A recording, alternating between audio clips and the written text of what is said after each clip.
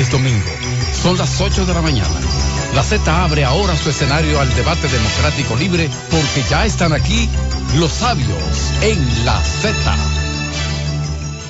Pueblo dominicano, nos sentimos muy regocijados en poder estar conversando con ustedes, penetrando en esos espacios tan sagrados como son la intimidad del hogar, de la oficina, del automóvil o de la información, sea por su celular que nos esté escuchando, sea en algún espacio donde comparta con amigos, como fuere.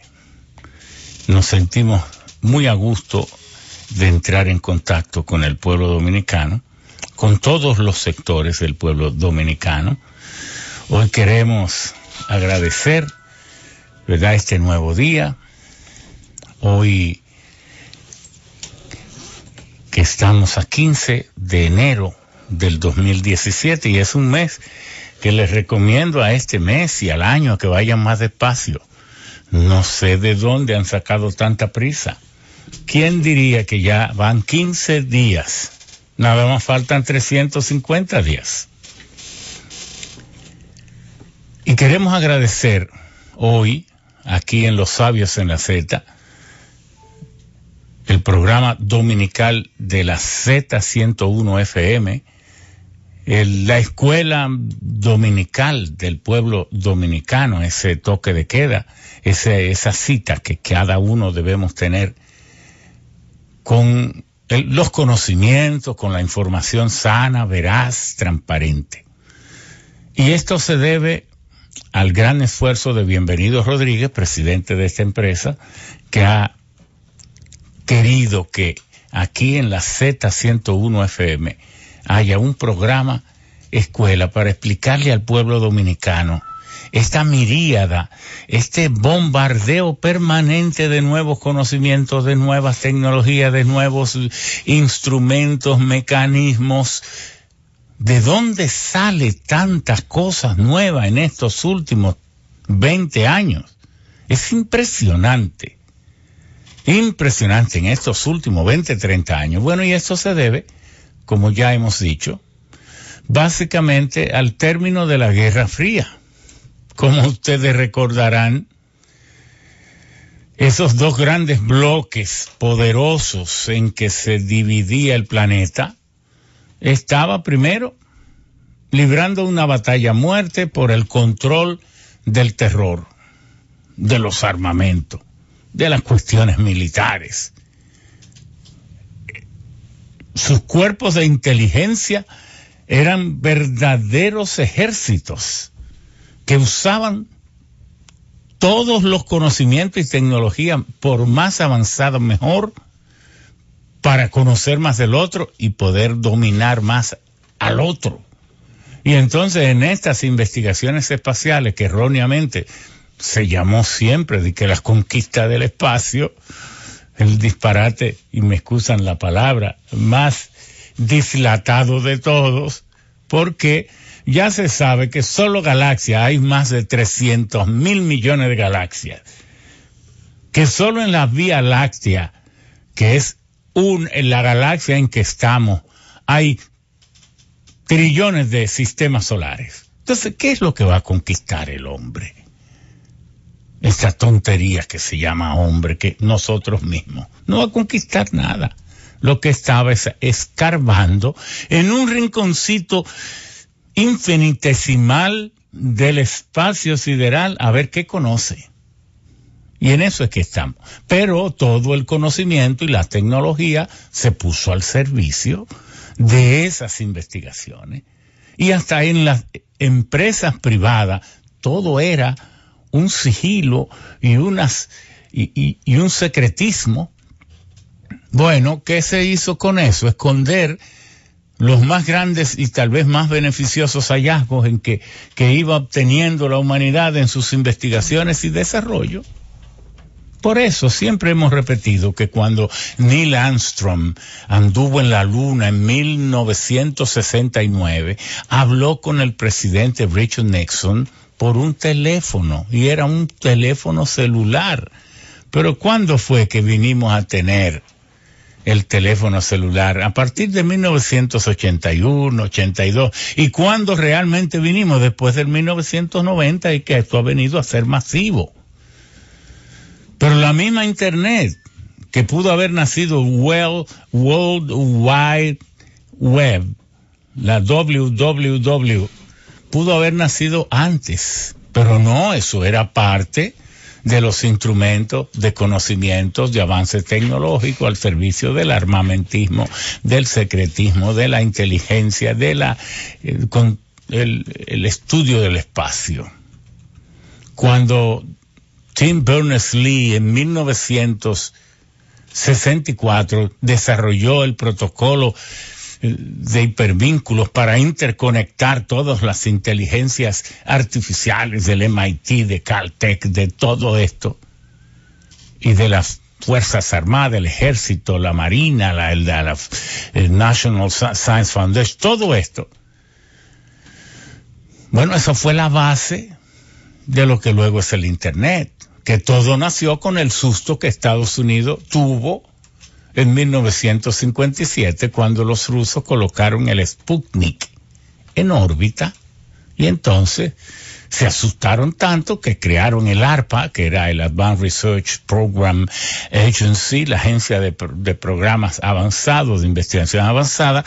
Luego nació el ARPANET, donde se empezó a desarrollar y a interconectar las computadoras. Luego viene con Tim Berners-Lee en 1964 con el protocolo de hipervínculo, y luego, bueno, en 1973 arranca ya la Internet. Todo esto es reciente, y por eso el pueblo dominicano necesita a alguien, un grupo, un programa, una emisora que le explique toda esta compleja madeja de acontecimiento que no cesa, porque vivimos en la sociedad del conocimiento.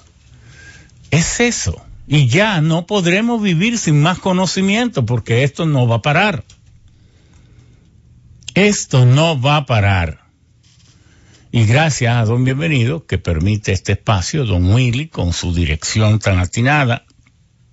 Y bueno, hoy tenemos el tema Perspectiva para el 2017, con una breve revisión del 2016. Queremos hacer, sin embargo, una aclaración.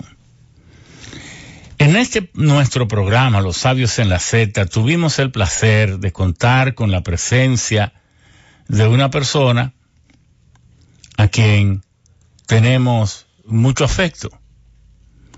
Bueno, y esa persona fue Esteban Rosario. Esteban Rosario, un prestigioso periodista de Santiago, que escribió varios libros sobre los ricos del país. Y Esteban Rosario, el 1 de enero de este año, vino y dio una relación de las empresas en que Monseñor Agripino Núñez Collado es accionista o tiene posición en los consejos de dirección, cosa que es pública, porque todas las empresas que son suplidoras del Estado están obligadas a ser públicas ya. Aquí no hay empresa secreta. Todo el que sea miembro, aunque sea con una milésima parte de una acción, es público ya, que lo sepa todo el mundo.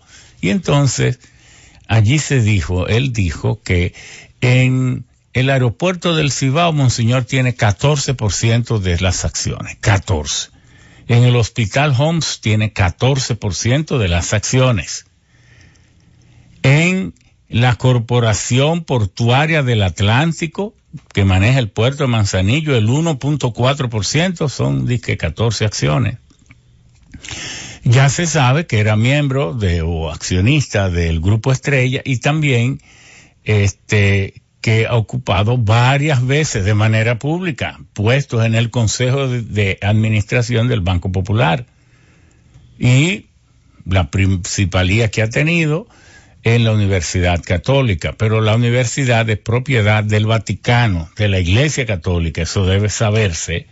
Esa universidad, las universidades de la Iglesia son propiedad del Vaticano en virtud del concordato firmado en 1954 entre Gaspieri, el cardenal Gaspieri, representando a Papa Pío XI en 1954, y el generalísimo Trujillo, Rafael Leonidas Trujillo Molina, benefactor de la patria y todo eso. Bueno, entonces, en ningún momento nosotros hemos acusado ni hemos dicho nada que haga daño a Monseñor. Repetimos lo que Esteban Rosario informó, lo que aparece en sus libros y lo que es público. Y por tanto, lo que Monseñor ha querido que se sepa, porque a él ni lo han obligado a formar parte de eso, él está ahí porque quiere, porque le gusta. Tal vez a eso es su función, pero no se ha aclarado. Entonces dijimos que el episcopado debe aclarar todas esas cosas, porque Monseñor tiene una función muy delicada de presidente del Consejo de Coordinación Social y Económico, y entonces no es bueno que haya confusión, porque tampoco es correcto que por cerca de Dios que usted esté, usted no puede servir a Dios y a Satanás. Usted no puede ser el pastor de los pobres y el principal de los ricos. Eso no es correcto.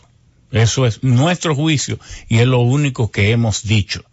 Y lo mantenemos, y eso es sano que se haga, porque sí, el país necesita interlocutores, mediadores y facilitadores para el acuerdo, porque las instituciones del Estado no son suficientes para agotar todo el esfuerzo de entendimiento que debe hacer una sociedad en conflicto como esta.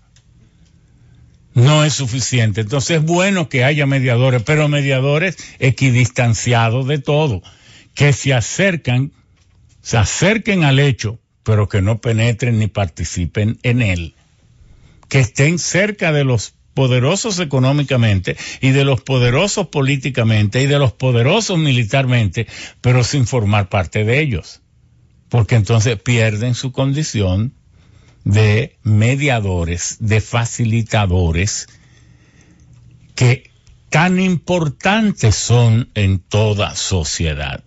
Y lo decimos porque un periódico nos honró tomando un tweet nuestro y lo reprodujo, que fue el periódico Metro. Se lo agradecemos. Pero decía como que nosotros atacábamos y nos ponía como expresidente del PRD. Cierto que fuimos presidente del PRD, el único electo por voto directo, secreto y universal, el único, porque ni fue electo nunca Juan Bosch, presidente del PRD, mucho menos Peña Gómez, nunca fueron electos, ni ninguno de los que fueron, solo nosotros,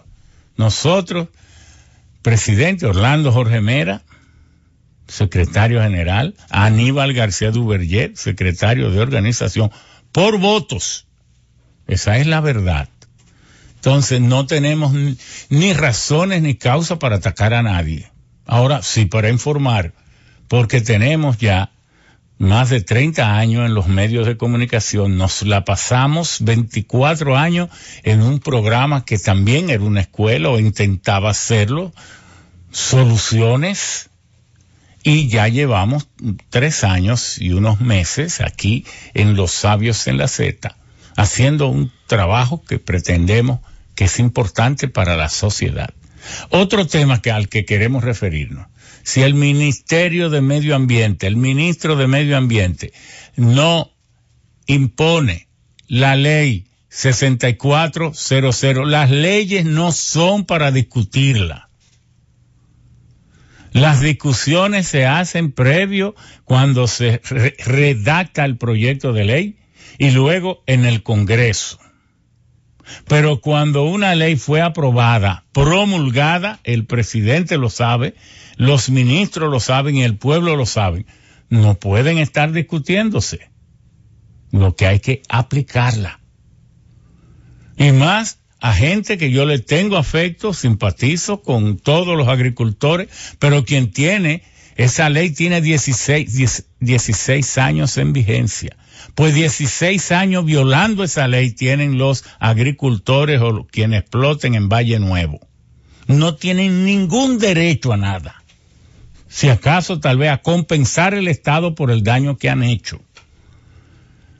Porque si no nos situamos en esta posición en que estamos nosotros, como ha sido esta emisora, defensora ardiente de los recursos naturales, del medio ambiente, de los parques nacionales, de la biodiversidad, como lo hizo con todo el heroísmo esta emisora y nosotros, cuando el caso de Loma Miranda y todos los casos en que esté en juego el tema de la sostenibilidad de la República, de la sociedad dominicana, del pueblo dominicano.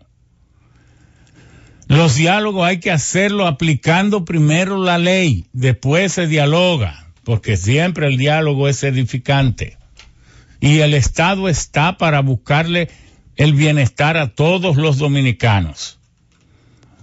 Agricultores, sobre todo a los de pocos recursos, si se les puede ayudar, hay que ayudarlo, es sus derechos, para eso está el Estado.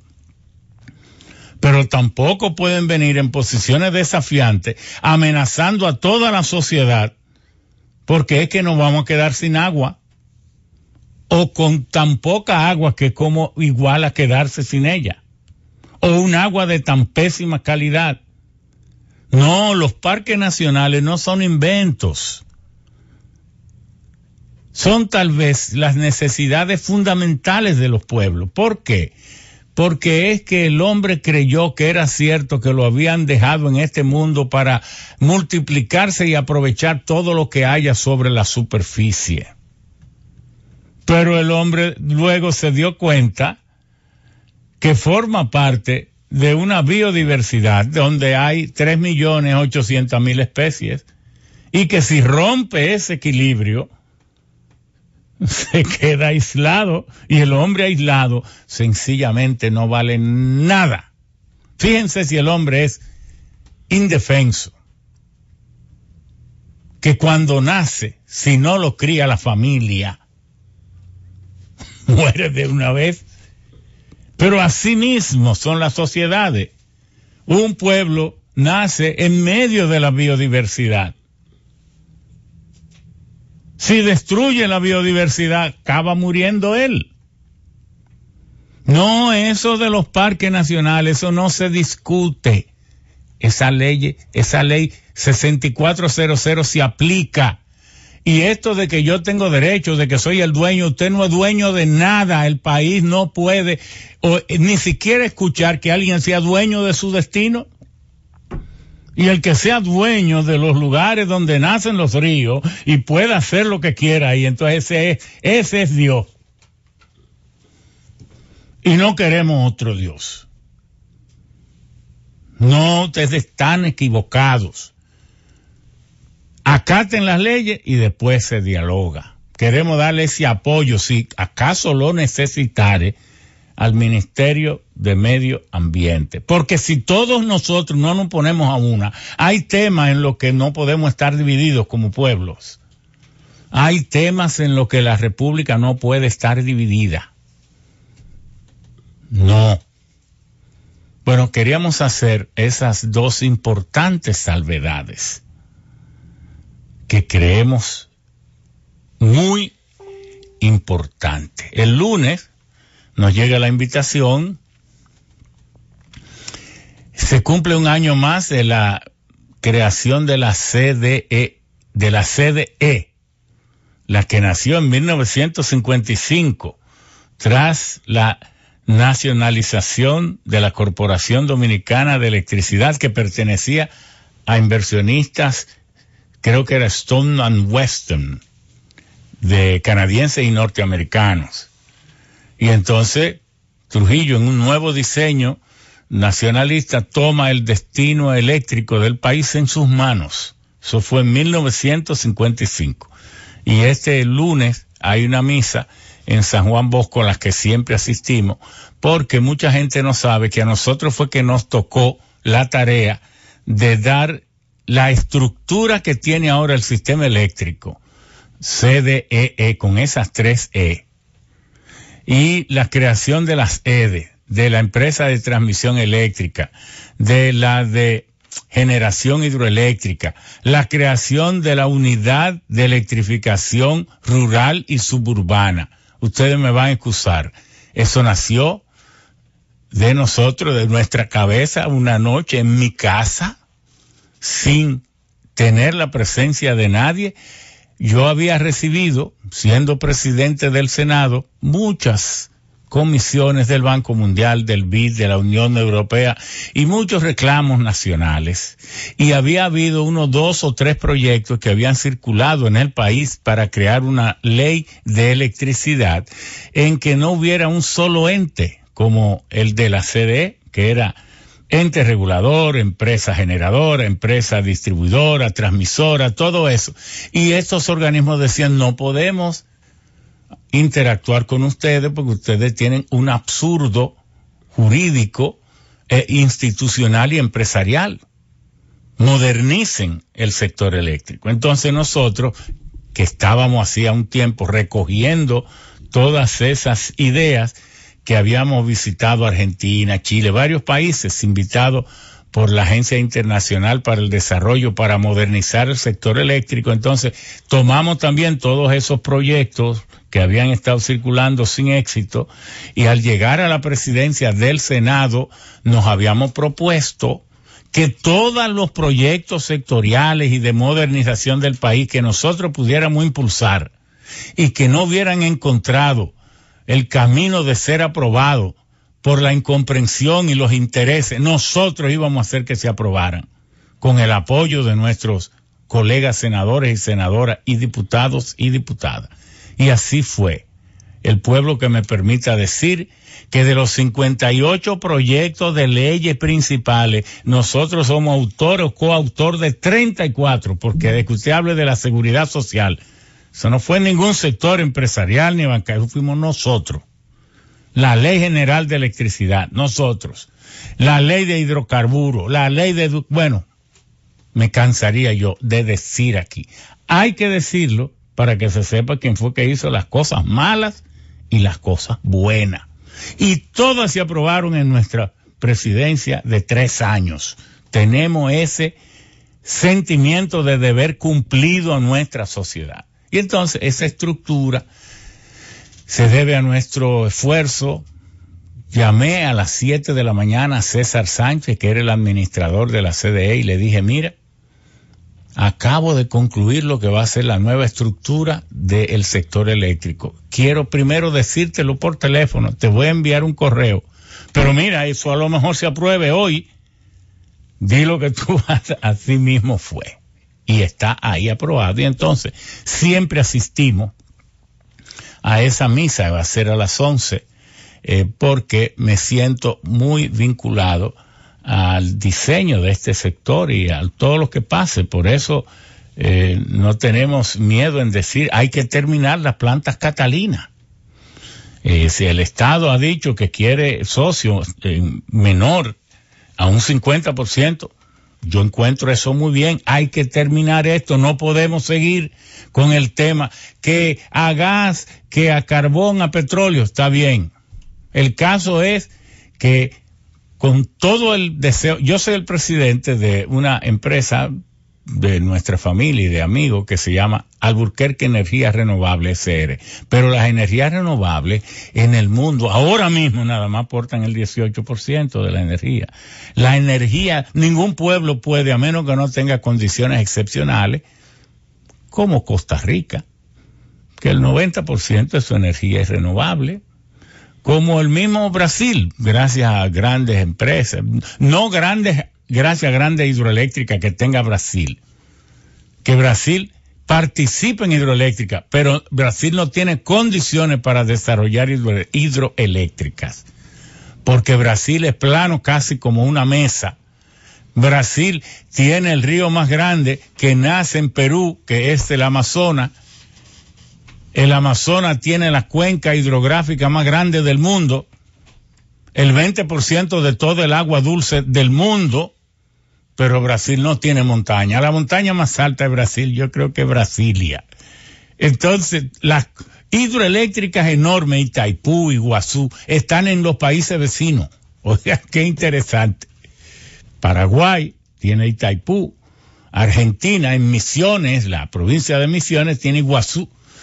Paraguay tiene derecho, creo que a un 22% de la electricidad. Y es tanta electricidad que Paraguay se nutre de toda la electricidad que necesita y le vuelve a vender a Brasil, y de eso casi es que vive. Entonces, países como Colombia, que tienen, que sí están en los Andes, Perú, pero República Dominicana tiene que depender del gas natural, del petróleo y del carbón, nos guste o no nos guste. Pero además el carbón es el 40% de la electricidad que produce el mundo. 40%. Es cierto, Estados Unidos solo tenía 1.300 plantas a carbón. Desmontó como 650 o 700. Solo tiene 600 y tantas. Pero sigue produciendo el 40%, porque lo que hizo fue modernizar, hacerla más amigable al medio ambiente, pero no ha reducido la participación de la electricidad generada por carbón. Luego de que ya esto está en una comisión que se va a analizar, yo mientras tanto, soy amigo de Bichara, no para acompañarlo en nada mal hecho, sino para que dentro de que la buena fe se presume, lo que él explica, yo espero que siempre sea así. Ahora, si la comisión descubre que no es así, bueno, lo lamento. Ahora, no prejuzgo, como no prejuzgo ante Agripino, ni ante nada. Ahora, ¿dónde sí soy claro? En Valle Nuevo, en los parques nacionales, cuando hay una ley, las leyes son para aplicarlas. Bueno, señores, vamos a tener ahora un plato fuerte, porque tenemos el presupuesto que se ejecutó en el 2016. Habrá muchas cosas que decir. Miren, de nada vale hacer un presupuesto general del Estado para un año si no se revisa y se critica y se analiza abiertamente el presupuesto que acaba de ejecutarse. Porque ¿dónde que usted aprende sus errores? En lo que usted hace, no en lo que usted va a hacer. No es en lo que usted va a hacer, es lo que ha hecho. Entonces hay que ver qué va a ocurrir con ese 4%. ¿Se está aplicando bien? ¿Se aplicó bien? ¿O se aplicará peor? ¿Qué se esconde en ese 4%? ¿Por qué hay tantas escuelas en lugares que uno ve que no hay gente por ahí? Muchas obras que deben pagarse a tiempo. Si hay un sector en que no se le debe deber a nadie un chele, es en el sector educación, porque ese dinero está reservado y ese dinero se saca antes que todo y se entrega. Entonces ahí el Estado, es más, el Estado antes de retener el pago a empresas y a ciudadanos debe convertirse, si algo bueno tiene este hombre atípico, que para mí está perdiendo sus cabales, que se llama Trump, porque ¿qué tiene él que buscar con agredir a China ahora? Que en la unidad de China, un monstruo tan grande, pero es que tú no tienes otras cosas que hacer que no sea atacar a los otros, a su vecino del alma, los mexicanos. Ya está bien con que le quitaran 2.2 millones de kilómetros cuadrados en el Tratado de Guadalajara, cuando amputaron a México y lo redujeron a 1.9 millones de kilómetros cuadrados. Eso tiene México, que tenía 4.1 millón y le quitaron 2.2 millones. Deja a México tranquilo. Si algunas empresas se han ido ahí, y tú puedes convertirte en el persecutor de las empresas. No, primero eso es ilegal, eso es inconstitucional. Bueno, pero si algo bueno tiene Trump es que debería servir de modelo a Danilo Medina. El presidente debe llamar a todas estas grandes empresas y grandes supermercados y grandes consorcios y decirle, miren, ustedes tienen que pagarle a los suplidores a los 15 días porque ustedes venden al contado, ustedes no fían. Porque usted sabe el daño, porque a veces se siente que no hay un chele en la calle. Es porque esos monstruos reciben la mercancía y la pagan a los 3 meses cuando pagan a tiempo y a veces lo pagan a los 6 meses. ¿Y qué significa eso? Que todo el capital de trabajo de la pequeña y la mediana empresa, y grande empresa, que son sus suplidores, se concentra en las manos de esos grupos y como casi todos son extranjeros, sacan el dinero del país. ¿Y qué ocurre? Que la gente siente que no hay dinero en la calle, porque el capital de trabajo lo succionan estas empresas. Entonces el Estado debería ser un dialogante, un facilitador. Miren empresas, miren supermercado tal, miren tal cosa. Por favor, páguenle a la gente a tiempo. Eso es función del presidente. Eso es una buena función. Eso no es interferir con nada. Y si es una interferencia positiva, entonces queremos decir que esas son funciones básicas. Y queremos hacer un gran análisis del año 2017 que empieza a hacer un análisis para que los dominicanos veamos cómo podemos ser más proactivos. Y tenemos verdaderos expertos para hacer esas labores y esas funciones. Y más adelante diremos algunas invitaciones más que nos han hecho. Queremos hacer una pausa, pero desde ya agradecer la presencia de parte de nuestros invitados que están acá con nosotros.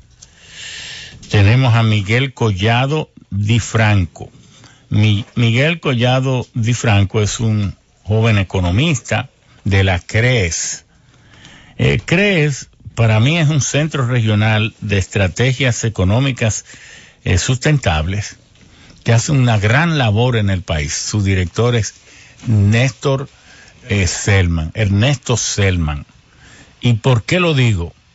Porque un grupo de grandes empresas del país se han reunido y tienen aquí como su foro económico mundial, pero chiquito. Y hacen muy buenos análisis. Y les recomendamos a los amigos entrar a la página de CREES, porque van a encontrar muy buenos análisis puntuales, de coyuntura, excelente. Y entonces tenemos también a un amigo que es rebelde, pericosa, pero que a mí me encanta como él es.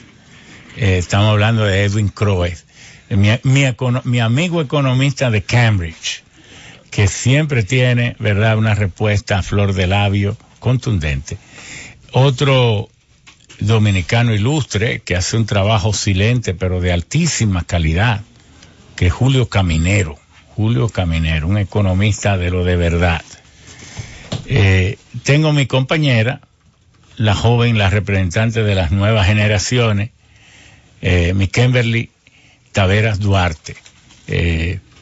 Esa gran política, porque ya ha dado resultados, fue alcalde del distrito municipal de La Guayiga, de la provincia de Santo Domingo, pero también, según sus números y cálculos, si no le hubiesen escamoteado, que sus militantes y seguidores dicen, si no le hubieran robado la alcaldía a Kimberly, ella hizo una excelente labor como alcaldesa de La Guayiga y lo iba a hacer mucho mejor como alcaldesa de Pedro Brán.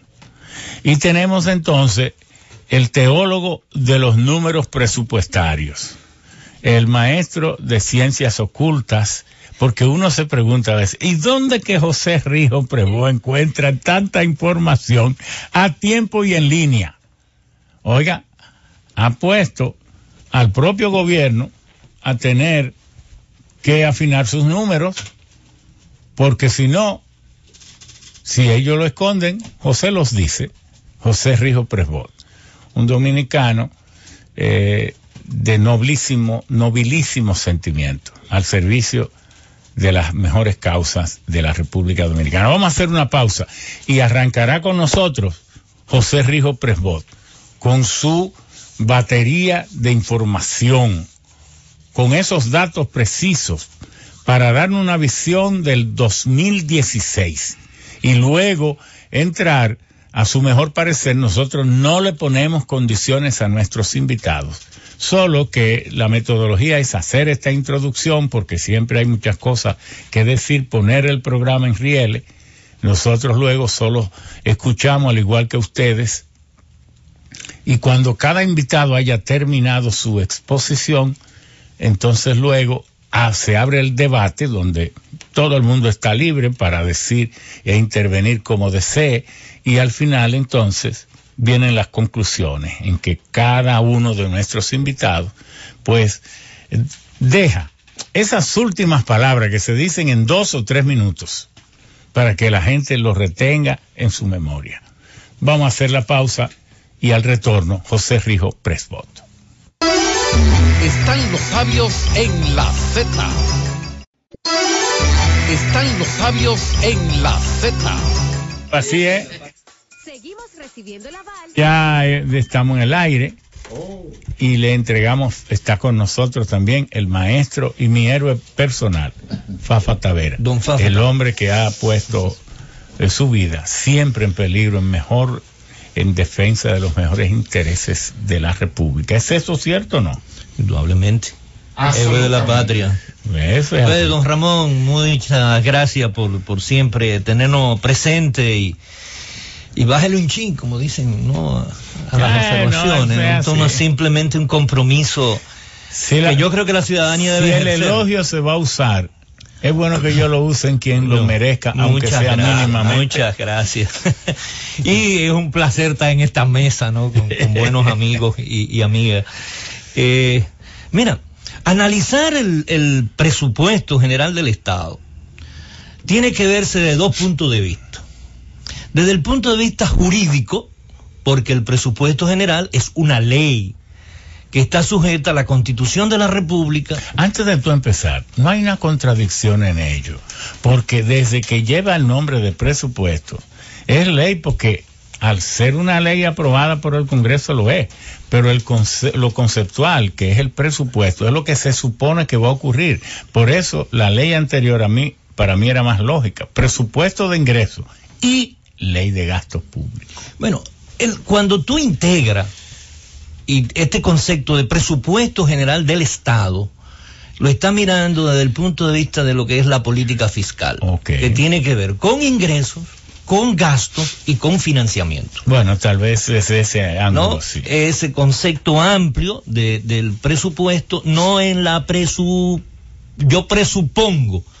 Además, las herramientas tecnológicas hoy en día y el comportamiento, el manejo de las variables macroeconómicas y los indicadores permiten hacer estimaciones de ingreso lo más cercano posible a lo que debe ser, a lo que va a suceder.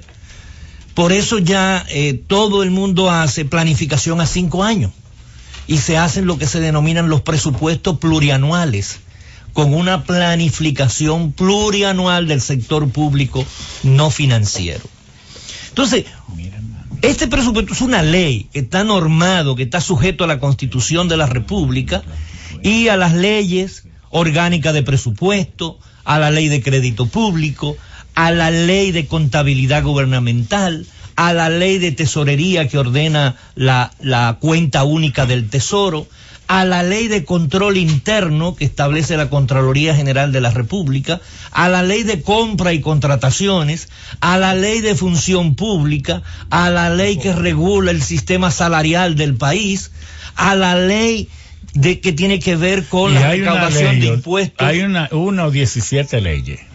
Sí, entonces, todas esas leyes deben de incidir en todo el ciclo presupuestario, que se inicia con la formulación y debe de terminar con la ejecución y evaluación final, que es lo que nosotros estamos tratando de hacer ahora. Pero durante el año deben darse una serie porque el presupuesto, desde el punto de vista técnico, entonces, es una herramienta política, es una herramienta de corte de contabilidad, administrativo, financiero. Es decir, hay que verlo en las dos vertientes, evaluarlo desde el punto de vista de la ley y evaluarlo desde el punto de vista de lo financiero. ¿Qué pasa desde el punto de vista de la ley que se aprueba cada año? Que es una estafa al país.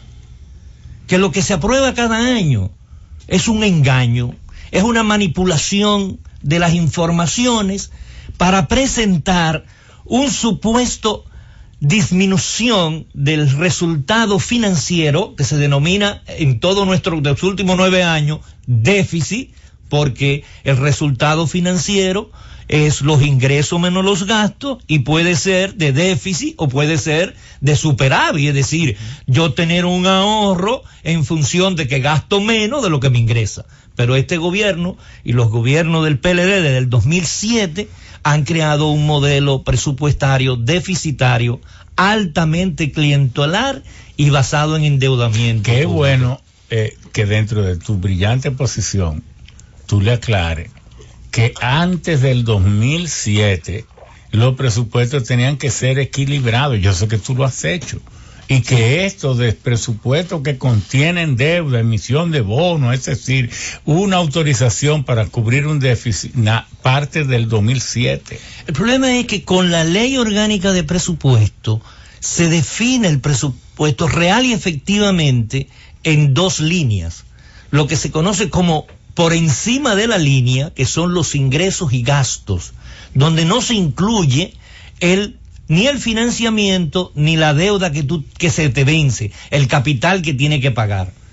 Entonces el presupuesto debe de equilibrarse entre la diferencia ingreso menos gasto, debe ser igual a financiamiento, endeudamiento menos pago de capital, una de deuda. Ecuación para endeudarse. Exactamente. No, y para equilibrarlo. Entonces, cuando eso no se da, tenemos lo que se denomina un presupuesto falso, que es lo que ha sucedido en los últimos años.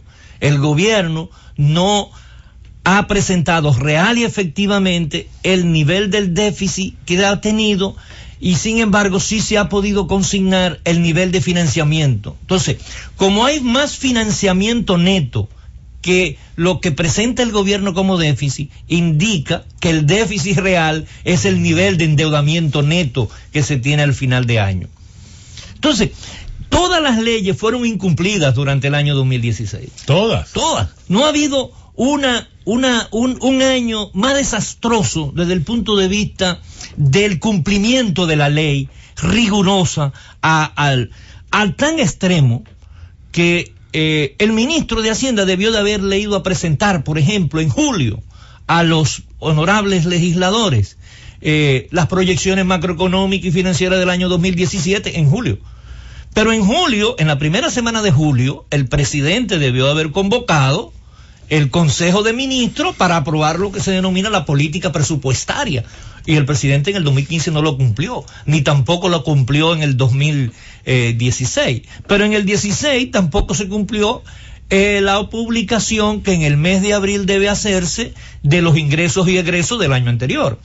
Porque todo este incumplimiento de la ley es lo que crea la gran discrecionalidad en el manejo de los recursos públicos que permite la corrupción por la falta de controles, como ordena la Ley de Contraloría General de la República y como ordena la Ley de Cámara de Cuentas. Entonces, ¿dónde uno puede apreciar lo que yo estoy diciendo de que el presupuesto es toda una estafa? Bueno, el 9 de diciembre el presidente de la República sometió un proyecto de ley para modificar la ley 26015 de Presupuesto General del Estado del año 2016. ¿Y en qué consistía? Bueno, en reconocer que hubo una disminución de los ingresos por más de 7,000 millones de pesos. Pero ¿qué sucede? Que nosotros aquí en el 2015, yo creo que en esta misma mesa analizamos, y Julio no me deja mentir, ni Edwin, que creo que también estuvo por aquí, analizamos que los ingresos estaban sobreestimados, que el gobierno estaba calculando que iba a recibir más de lo que realmente la economía le iba a aportar.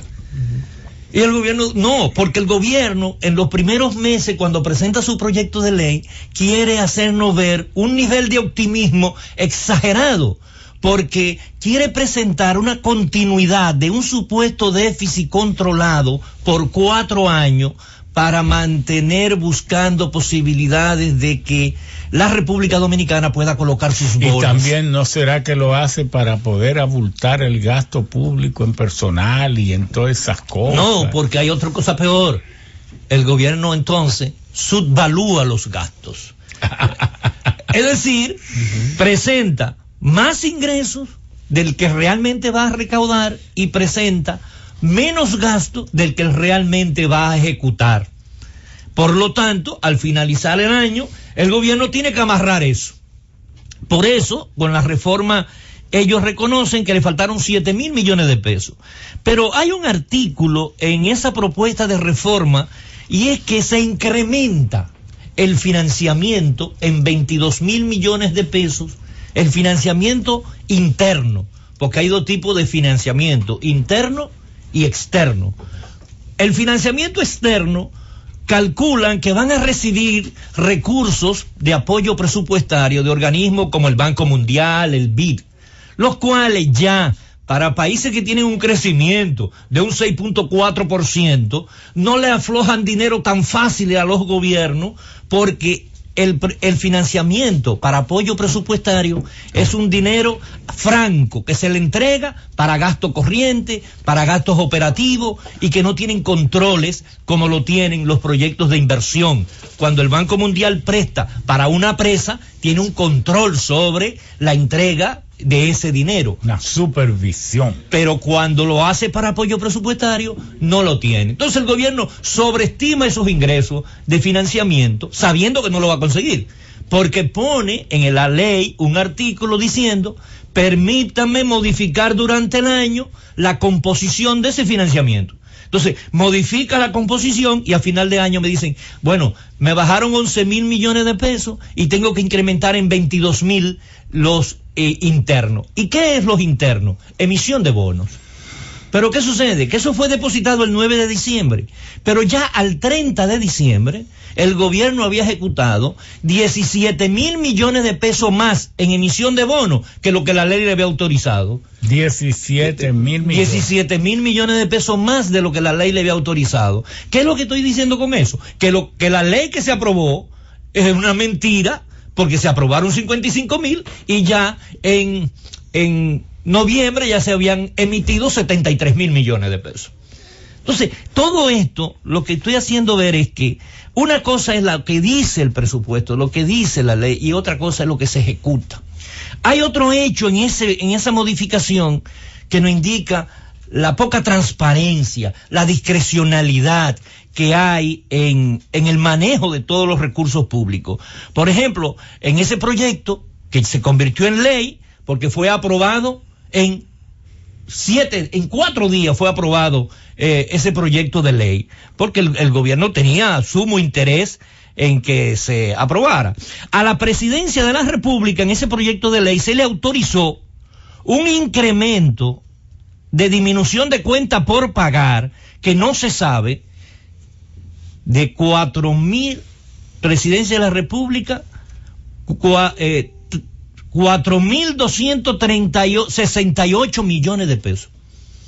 4,268 millones de pesos a diciembre, que el gobierno, la presidencia, la OISOE y el Ministerio Administrativo de la Presidencia habían endeudado sin haber sabido eso pasado por el Congreso, ni mucho menos a quienes se le iban a pagar esos 4,268 millones de pesos. Es decir, que al final del año el Congreso le legaliza una violación a la Constitución y una violación a la ley de presupuesto y una violación a la ley orgánica y a la ley de crédito público, porque el presidente no tenía autorización para endeudarse en 4,268 millones de pesos para que al final del año se lo legalizaran. Ese nivel de discrecionalidad es lo que produce la distorsión del ejercicio presupuestario. Y en el año 2016, en ese mismo proyecto se autoriza al Poder Ejecutivo a hacer una emisión de 100 millones, del equivalente de 100 millones de dólares, 4.650 millones de pesos para Punta Catalina, ¿no? Eso fue, la Cámara de Diputados terminó de conocer el proyecto el 15 de diciembre, pero el 5 de septiembre se había hecho una emisión de los 100 millones de dólares sin haberse presupuestado y sin haberse colocado para subasta. Pero el 13 de diciembre, la Dirección General de Crédito Público publicó en su portal la convocatoria para la subasta de los 100 millones de dólares al 15 de diciembre. Es decir, aún no había salido la ley que modificaba el presupuesto, ya la Dirección General de Crédito Público había convocado la colocación de unos bonos que todavía no se habían aprobado.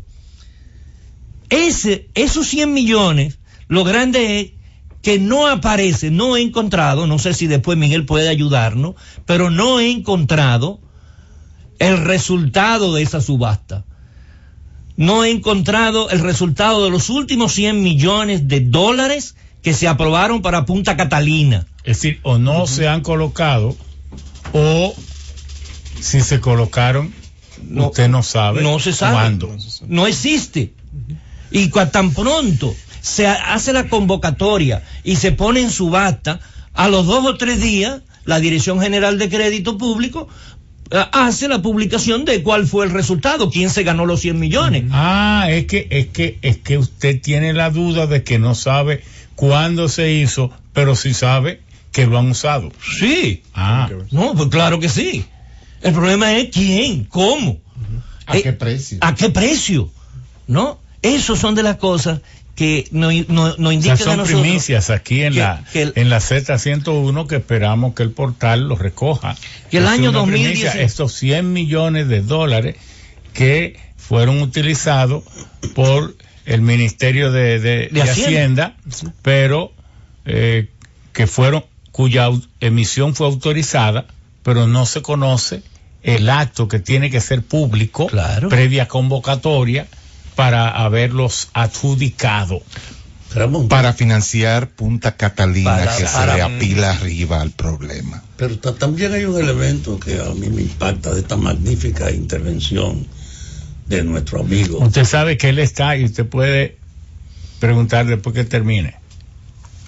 No era la pregunta, es por destacar un detalle. Él está hablando de la ilegalidad en el uso del presupuesto y en la formación del presupuesto. El gobierno hace eso porque él es la expresión de el mayor monopolio del poder político de América Latina. Atento a eso. Él coge ahora sabiendo que le pueden legalizar después, pero no hay recursos legales para imponerse a eso. Yo estoy oyendo con sorpresa todo lo que tú estás diciendo. ¿Qué recursos tiene este país frente a eso? La movilización social.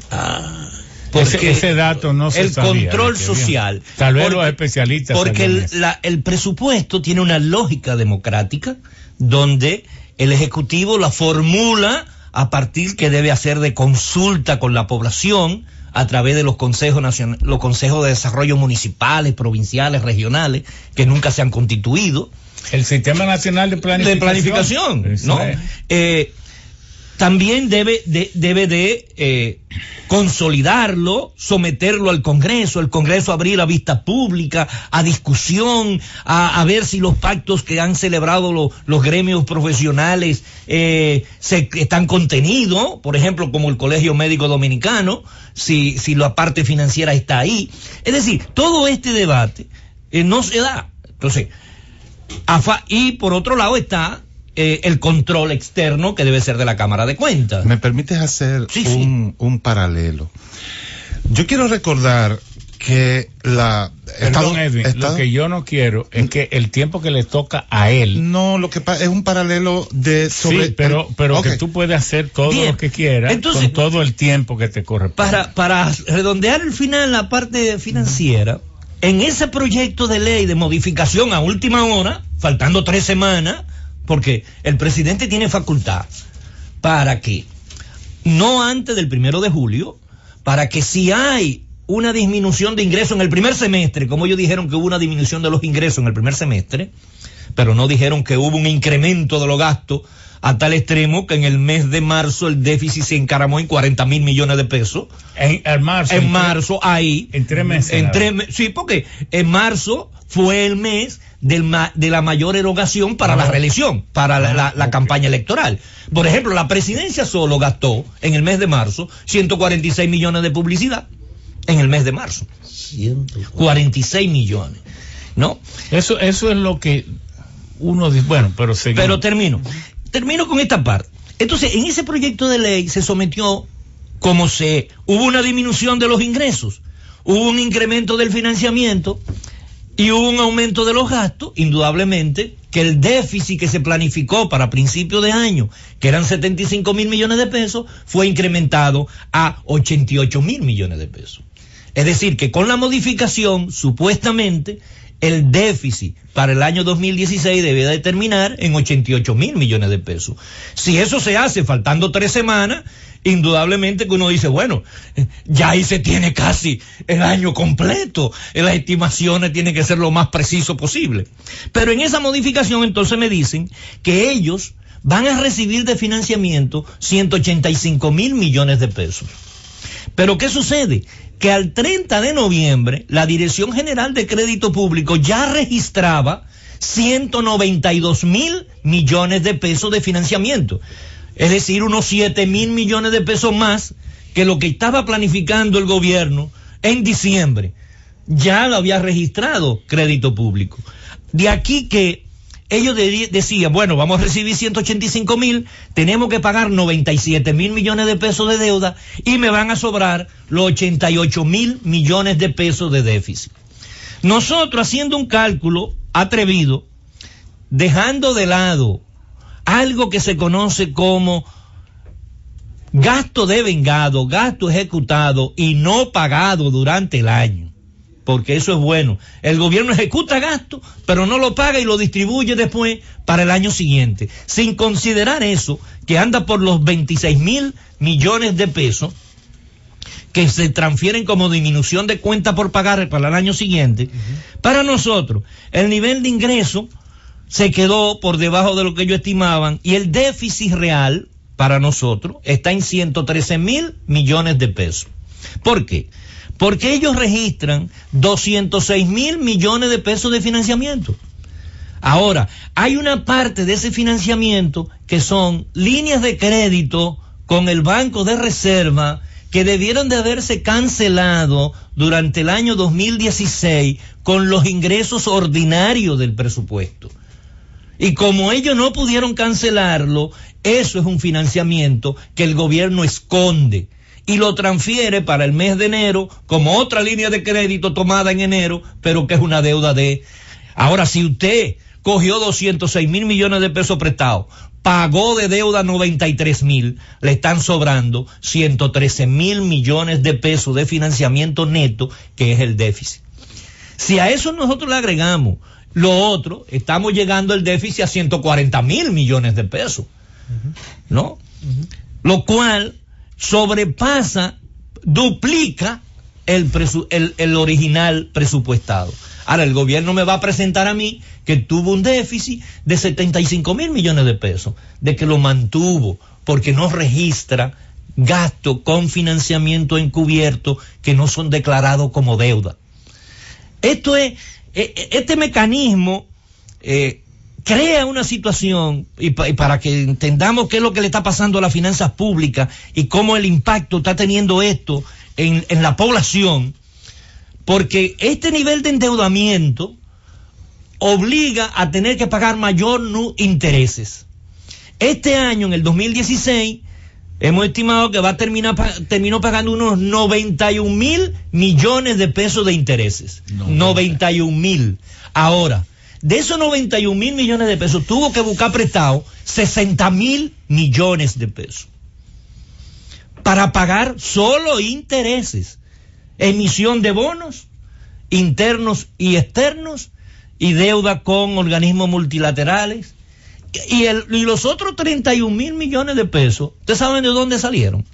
Del pago que nosotros hacemos de los impuestos a la gasolina, a los combustibles, que es un dinero que de acuerdo a la ley, Ramón debe recordarla, la ley de los hidrocarburos por su impronta y FAFA, que también fuimos en ese momento, tuvimos parte de la discusión grande de esa ley, ese porcentaje de los impuestos a los hidrocarburos era para ir disminuyendo la deuda, el capital.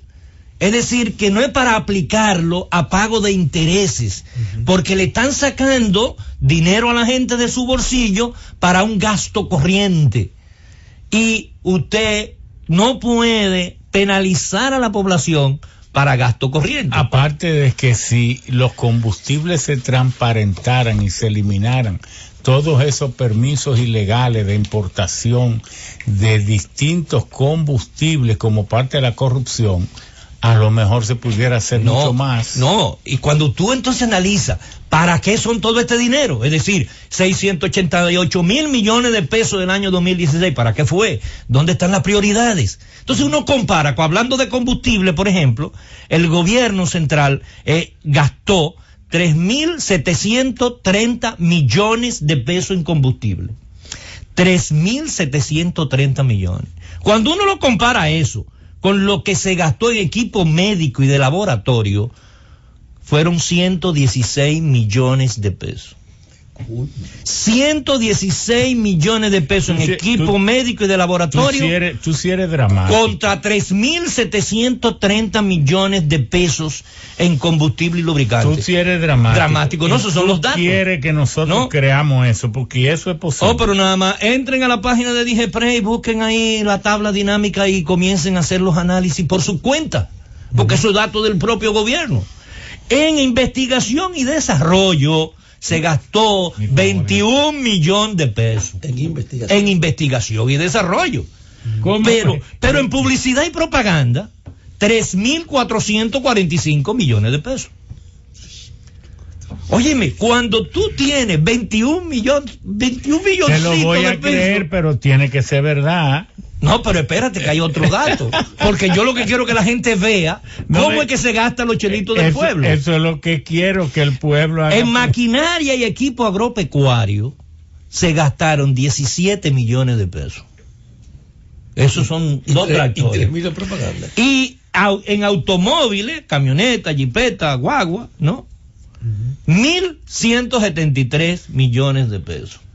1.173 millones. Entonces tú me dices a mí, ¿cuánto? Si gastamos 1.173 millones de pesos en vehículos, se supone que una gran parte de ese dinero debería de ir al sector productivo, porque es un gasto de capital que debe de servir para el desarrollo de la producción nacional. No, va para que los funcionarios anden cómodos, en jipeta de última modelo, ¿no? O camionetas. Pero no fue el presidente Danilo Medina que dijo que iban a subastar todos esos vehículos de cuando él se juramentó aquí. Pero ahora que se han comprado, ¿no? Entonces... y otro dato, sí, por último que le doy, es que en instrumental médico y de laboratorio se gastaron 83 millones de pesos. Y en viático fuera del país, 1.083 millones de pesos. 1.083 millones de pesos en viático fuera del país, donde la presidencia gastó más de la mitad. Sí, unos 200 y pico, como 300, casi 300, 5 millones de dólares.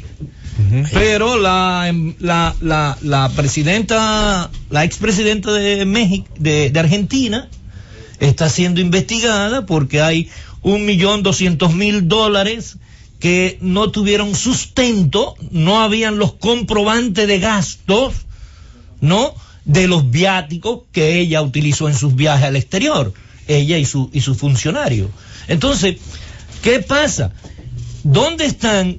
Porque aquí viene la otra parte del control. No basta con canalizar sí, pero que Remigio ingresó. quiere una pausa y hay que meterle un poco de dinámica a esto, más de la que tú le estás metiendo, que va excelente, que ha sido brillante, pero la empresa tiene algunos compromisitos que también son útiles para la supervivencia y la sostenibilidad, ¿verdad? Vamos adelante. Muchas gracias. Están los sabios en la Z. Sigue los sabios en la Z. Bueno, retornamos ahora. No sé si José tenga algo que redondear, porque le vamos a entregar luego los micrófonos a Miguel Collado Di Franco. Come Di Franco parla italiano, yo penso, De familia italiana, sì, però non parla perché io penso che l'italiano è molto utile e necessario. Es muy útil, Sí. sí. Bueno, entonces, si tiene algo que redondear para concluir. Yo creo que debemos es para abrir este debate, ¿no? Claro, yo creo que claro. Miguel nos aportará mucho para complementar todo lo que nosotros estamos diciendo y ampliar, porque sé su capacidad y los estudios que viene haciendo, que hay que reconocerle a él y a Ernesto Serman, el gran trabajo en la CRES que viene haciendo los aportes por transparencia y responsabilidad fiscal. Sí, están haciendo un gran aporte y eso es lo que necesitamos, porque la democracia es salvaje. Es el gobierno del pueblo, por el pueblo y para el pueblo. Pero es salvaje, ¿en qué sentido? Si cada ciudadano no se prepara, no es muy útil a la democracia, lo que es una víctima para que otros se aprovechen. Y para ello, la información es fundamental. Tiene la palabra, Miguel. Bueno, muchas gracias por la invitación al CRES, al Centro Regional de Estrategias Económicas Sostenibles. Y bueno, un placer verdaderamente de estar aquí con todos ustedes. Y bueno, de verdad que un honor tener la palabra luego de la excelente exposición de don José Rijo Presbot, que como siempre tiene mucha información que proporcionar. Y don José ha planteado varios problemas con relación a las finanzas públicas. Está el tema de la transparencia de cómo se manejan las mismas, cómo se ejecutan los presupuestos, por supuesto, y dejó entrever el problema de la sostenibilidad fiscal, que es un tema que en República Dominicana debemos estar atentos y sobre todo, ya que estamos tratando un programa que tiene que ver con los retos de 2017, sigue siendo uno de ellos. Desde que el CRES inicia en 2011, el tema fiscal ha estado como punto número 1 dentro de la agenda de la institución, por lo mismo del tema de la insostenibilidad. Es bueno que se sepa que para este año 2017, la proporción de intereses con relación a los ingresos tributarios que nosotros estimamos andará alrededor del 24%. 24%, eso quiere decir la cuarta parte solo los intereses. Exactamente. Asimismo, imagínese de cada 100 pesos que recaude el Estado Dominicano, 24 irán destinados al pago o exclusivamente de intereses. Entonces estamos en un panorama internacional de incremento de tasas de interés. Ya sabemos que la Reserva Federal de Estados Unidos hizo un incremento ahora reciente en diciembre y las perspectivas son que, contrario a lo que sucedió en 2016, que se hizo el anuncio de que iba a haber unos 3 incrementos durante el año, no se cumplieron, pues aparentemente en este 2017 la tendencia será a seguir haciendo esos incrementos. Entonces, ¿qué quiere decir eso para República Dominicana? Bueno, que República Dominicana tiene que salir a los mercados internacionales, nosotros a buscar dinero, como ya bien explicaba don José. Nosotros estimamos que para 2017 los requerimientos brutos de capital de República Dominicana andarán por 5,000 millones de dólares. Eso es muy importante tener en cuenta en un panorama, repito, de aumento de tasas de interés, por lo que la tendencia que debe seguir sucediendo es que ese porcentaje que hablaba de 24%, desafortunadamente tienda a aumentar. ¿Y por qué nos interesa a nosotros esto y no medir la deuda como porcentaje del Producto Interno Bruto, como hacen algunos analistas? Bueno, porque la deuda se paga, en realidad se sirve con los ingresos que tiene el Estado. Y donde tenemos que mirar no es, además, es este tema de la sostenibilidad, por ejemplo, ¿Qué pasó en Brasil? Que lo hemos usado como modelo. En Brasil, en 2014, antes de que estallara la crisis, esa proporción, que repito, nosotros estimamos en 24% para 2017, llegó al 25%, de acuerdo a estadísticas de la CEPAL. Eso es preocupante. Que todos sabemos que ha pasado. Y eso otra vez, llegó al 25%. En los intereses. Correcto. El dato que nosotros estimamos para 2017 de 24%, Brasil lo alcanzó en 2014. ¿Y por qué allá es tan grave y peligroso y aquí se presenta como algo normal y hasta positivo? Porque siempre dicen, bueno, pero eso es muy poco respecto del PIB. En realidad, lo que queremos verdaderamente es traer a la discusión que en vez de el argumento de que la deuda como porcentaje del PIB no es mucho, llevarlo a que los requerimientos, tanto para el pago de los intereses como para el servicio, bueno, el servicio total, que sería los intereses más el capital, es alto en proporción de la capacidad que tiene el Estado de recaudar dinero. Entonces, en el tema de Brasil, todos sabemos lo que sucedió. Y ahora sabemos que Brasil tuvo que hacer una enmienda de la Constitución, que fue aprobada recientemente, el mes pasado, donde congela el gasto. O sea, solamente puede incrementarse en términos reales, de acuerdo a cómo se incrementa la inflación, por 20 años.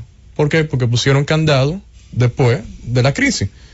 En CRES hemos propuesto desde hace unos años, en 2013, concretamente fue introducido al Congreso. Ahora en Brasil, si la inflación es 10%, en el presupuesto solo se podrá incrementar en un 10%. Correcto. O solo se podrá endeudar, ¿será eso? No, es el incremento del gasto. El incremento del gasto no puede exceder el 10%. Solamente en términos reales. Y eso es una medida que durará 20 años. 20 años, sí. Hubo que enmendar la Constitución, las dos cámaras, el Congreso, tanto el Senado como la Cámara de Diputados, aprobaron en 2 ocasiones esta enmienda constitucional. En República Dominicana, como decía, existe en el Congreso desde 2013 un proyecto de ley de responsabilidad y transparencia fiscal. Eso lo introdujo 2013. Eso lo introdujo una serie de diputados, 5 diputados de los diferentes partidos políticos mayoritarios y 2 de partidos minoritarios, con la intención de evitar llegar a que República Dominicana enfrente problemas de insostenibilidad. Es como poner la casa en orden, o tener una ley antes de que ocurra el desastre, antes de que ocurra cualquier cosa. Entonces, esa ley, repito, ha sido aprimido, pero ha sido reintroducida y ahora mismo se encuentra en la Cámara de Diputados. ¿Y qué es lo que dice esta ley que debemos tener en República Dominicana? Reglas fiscales de gasto, de déficit y de endeudamiento. ¿Para qué? Repito, para evitar que tengamos un problema de insostenibilidad fiscal, que es lo que estamos construyendo. En República Dominicana, 2017 será el 10º año consecutivo con déficit fiscales. Ya don José anteriormente en su exposición ponía muy bien cómo todos los años, por lo menos desde que el CRES está analizando estos datos, se sobreestiman los ingresos y se subestima el gasto público. Para el año próximo, nosotros entendemos que la misma costumbre sucederá. Tenemos una sobreestimación, de acuerdo a nuestros estimados, de unos 21.000 millones de los ingresos de tributarios del año 2017 y una sobreestimación que rondaría alrededor de los 40.000 millones en el gasto. Entonces vamos a tener un déficit fiscal parecido al que efectivamente se va a llevar a cabo en este año, que no es el 2.3% que se presupuestó en el 2016, sino que nuestros estimados andan parecido a lo de don José, un poco más alto, andan alrededor del 4% del Producto Interno Bruto. Ya no es... No, son palabras mayores. Cuando usted le agrega eso, el déficit del Banco Central, un déficit alrededor de 1.3% del Producto Interno Bruto, tiene un déficit consolidado superior al 5%. Y esos estimados serían similares a lo que tenemos para este 2017. Entonces, la situación en términos fiscal es un verdadero reto, sigue siendo, y entendemos que es el principal reto que tienen las autoridades en 2017. Que tiene, el país entero, y es bueno que esté informado de esta situación, Y en términos de la economía, en términos real, de cómo iría el crecimiento, que es otro tema también que sigue siendo un reto, nosotros entendemos que ya llevamos muchos años desperdiciados en términos de no hacer reformas estructurales en República Dominicana. ¿Y qué nos referimos por reformas estructurales para que la gente nos entienda? Claro, claro. Son reformas necesarias para que la economía verdaderamente pueda generar inversiones de capital, de procesos productivos que generen empleo productivo y que incrementen los ingresos de los dominicanos. Está el reto del pacto fiscal, bueno, ese es uno, donde ahí debía haber mencionado que la ley de responsabilidad fiscal debe ser uno de los elementos principales, pero también está el tema del pacto eléctrico, a ver si efectivamente República Dominicana puede tener un sistema eléctrico de una tarifa despolitizada, donde tengamos menores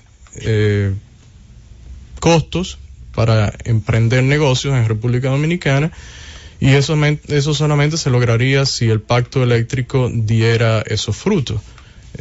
Tenemos un problema, entendemos, todavía está el reto de implementar la decisión del Tribunal Superior Administrativo en términos de los costos de transporte. Tenemos unos costos de combustible actualmente muy altos. Además, en la semana última de diciembre, por ejemplo, la gasolina regular de República Dominicana era 30% más cara que el promedio en Centroamérica. No, yo le he puesto un tweet en abono a lo que dice a las autoridades del Ministerio de Industria y Comercio.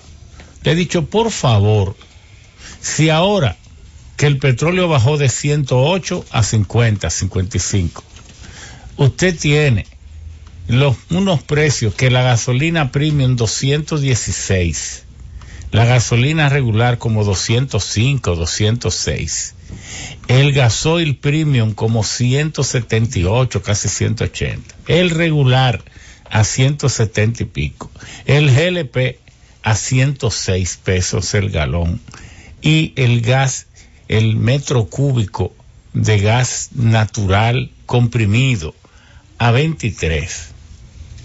¿A cómo tendrá que ponerlo si el petróleo vuelve y sube a 80 o a 100? A 500. Oiga, usted está cometiendo un disparate. Todas esas cosas no tienen sentido. Está engañando vilmente a la gente. Eso no debe ser. Sí, continúa siendo de nuevo, en parte de los retos de 2017, esa parte de los combustibles.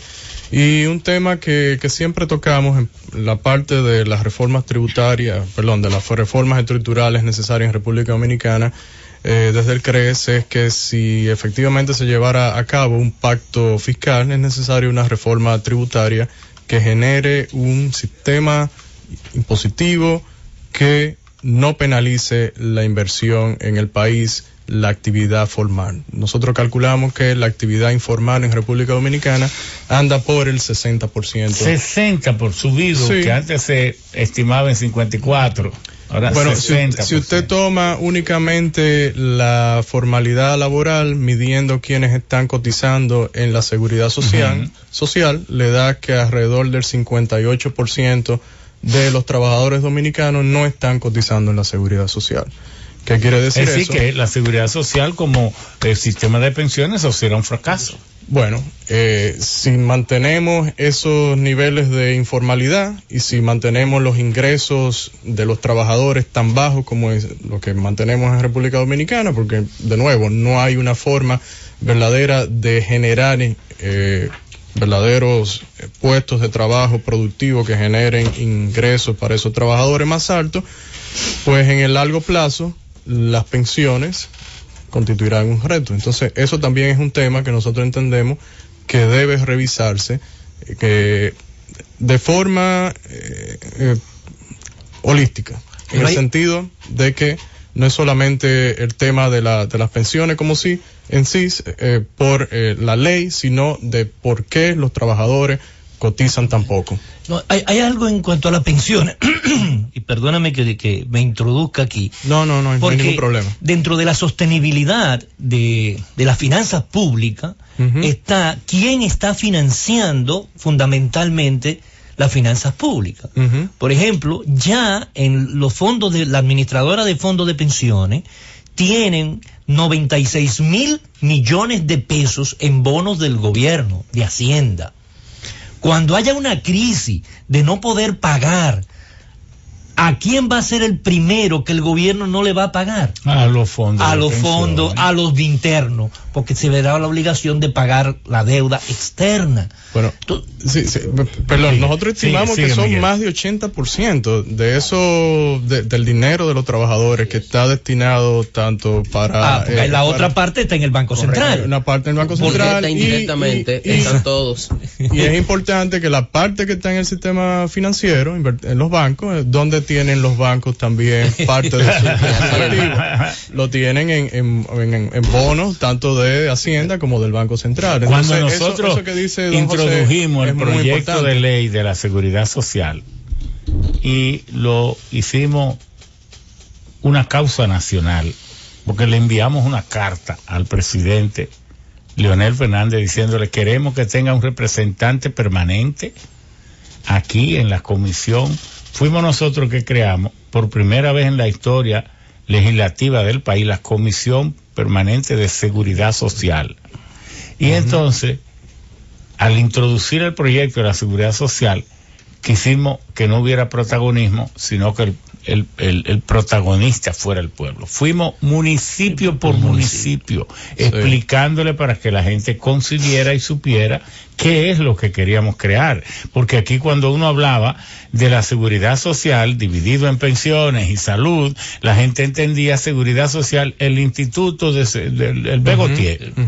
La gente no tenía siquiera una idea. Bueno, entonces, nosotros decíamos, y una de las derivaciones positivas, por eso decimos que esta ley será la más revolucionaria sin disparar un tiro, y después de la Constitución la más importante para el pueblo, decíamos, es que dentro de 10 años por lo menos tendremos 500,000 millones de pesos en ahorro, y eso es el dinero con vocación para financiar proyectos de hondo respiro y que no estén, ¿verdad? Que no sea usura, sino esos proyectos que se financian para lanzar una república al crecimiento. En la ley yo sé que sí, hace énfasis en que ese dinero sea usado con fines productivos. Y obviamente, o sea, los trabajadores dominicanos, sus ahorros no están siendo invertidos para fines productivos, lo que sería inversiones de capital que permitirían que ellos fuesen a su vez más productivos y tuviesen mayores ingresos. Sus ahorros están siendo destinados a financiar el déficit público. Y eso es bueno que se entienda que es un círculo vicioso que tenemos que romper en República Dominicana. Que la administradora de fondos de pensiones están ganando el 11% sin pago de impuestos. Bueno, vamos a ver si tú, Miguel, tienes derecho a seguir redondeando tu... Yo voy allá a concluir, para darle paso a cualquier otro, a los otros participantes de la mesa, y es bueno simplemente ya concluir. República Dominicana enfrenta el reto fiscal, sigue constituyendo el reto número 1 en un ambiente de incertidumbre internacional y de, sobre todo, tipos de interés más altos, lo cual también supone un reto para atraer capitales a República Dominicana con este tema de la inversión que tantos necesitamos. Pero, planteanos eso bien, porque eso no es un tema que el pueblo entiende tan fácil. Mire, y aquí se vive diciendo, cada vez que se inaugura un hotel o una obra, que gracias al clima de inversión tan favorable, la gente está rebosante de alegría al venir a invertir aquí. Bueno, ustedes que son un centro de pensamiento y que se supone vinculado a empresas que tienen que exhibir mucha responsabilidad,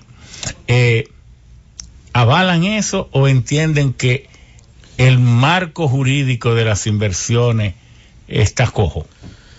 No solamente el marco jurídico, porque, y es verdad, el tema institucional empieza con la justicia, con la seguridad ciudadana, con la seguridad de las inversiones, pero son otros elementos de altos costos, como mencionaba anteriormente. Que se sepa que las exportaciones nacionales de República Dominicana desde el 2013 se están disminuyendo. ¿Qué quiere decir eso? República Dominicana se está haciendo más cara a nivel internacional. Y aquí es difícil que usted venga a traer capitales cuando tiene oportunidades de mayor seguridad jurídica. En otros países tiene tasas impositivas más bajas. En los países OCDE, que son los países más desarrollados, la tasa de impuestos sobre la renta anda por el 25%. Entonces yo no voy a venir de Dinamarca o cualquier país de esos escandinavos, de Alemania, de un país mayor desarrollo en términos institucionales que me da mayor seguridad, a enfrentarme con todos los retos que tengo de costo y de inseguridad en República Dominicana. Entonces, ¿qué es lo que tenemos? Una cifra de inversión extranjera directa de unos 2.000 millones de dólares al año, y con eso, miren, ningún país se desarrolla. ¿Cuánto tú crees que pudiera ser si se Singapur, reordenara? que es un pedacito de tierra, una 734 kilómetros cuadrados, menos que la provincia cuadrados, sí, la extensión lineal es como de aquí a Boca Chica, más o menos. 734 kilómetros. Atrae más de 30.000 millones de dólares en un año. Entonces, ¿pero por qué? Porque ellos se comprometieron a tener las instituciones y hacer las reformas que nosotros venimos diciendo desde hace tiempo, que son necesarias para bajar los costos de vivir y hacer negocio en República Dominicana. Y con eso concluyo. Bueno, esperamos que no te nos vayas de una vez, porque tú tienes una segunda participación y luego puede partir.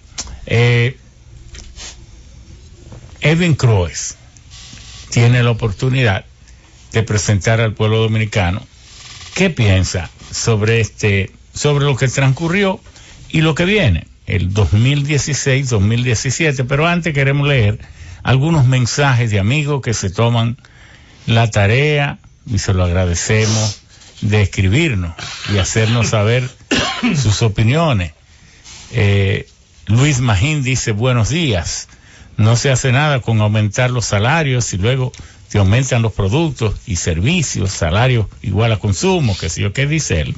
Rafael Gil nos envió un tuit también. Rafael Gil, Alejandro Vázquez, Ramón Figueroa dice: buenos días, el presupuesto en República Dominicana es solo un requisito legal para cometer indelicadezas, legalizada por la Cámara de Cuentas y el Congreso, un relajo. Bueno, Germán Ledesma se ha tomado también el empeño de apoyar nuestro criterio de que si el Ministerio de Medio Ambiente no impone la ley 6400, que ha sido violada por 16 años, protegiendo los parques nacionales, República Dominicana irá quedándose sin el agua que necesita para sostener la vida.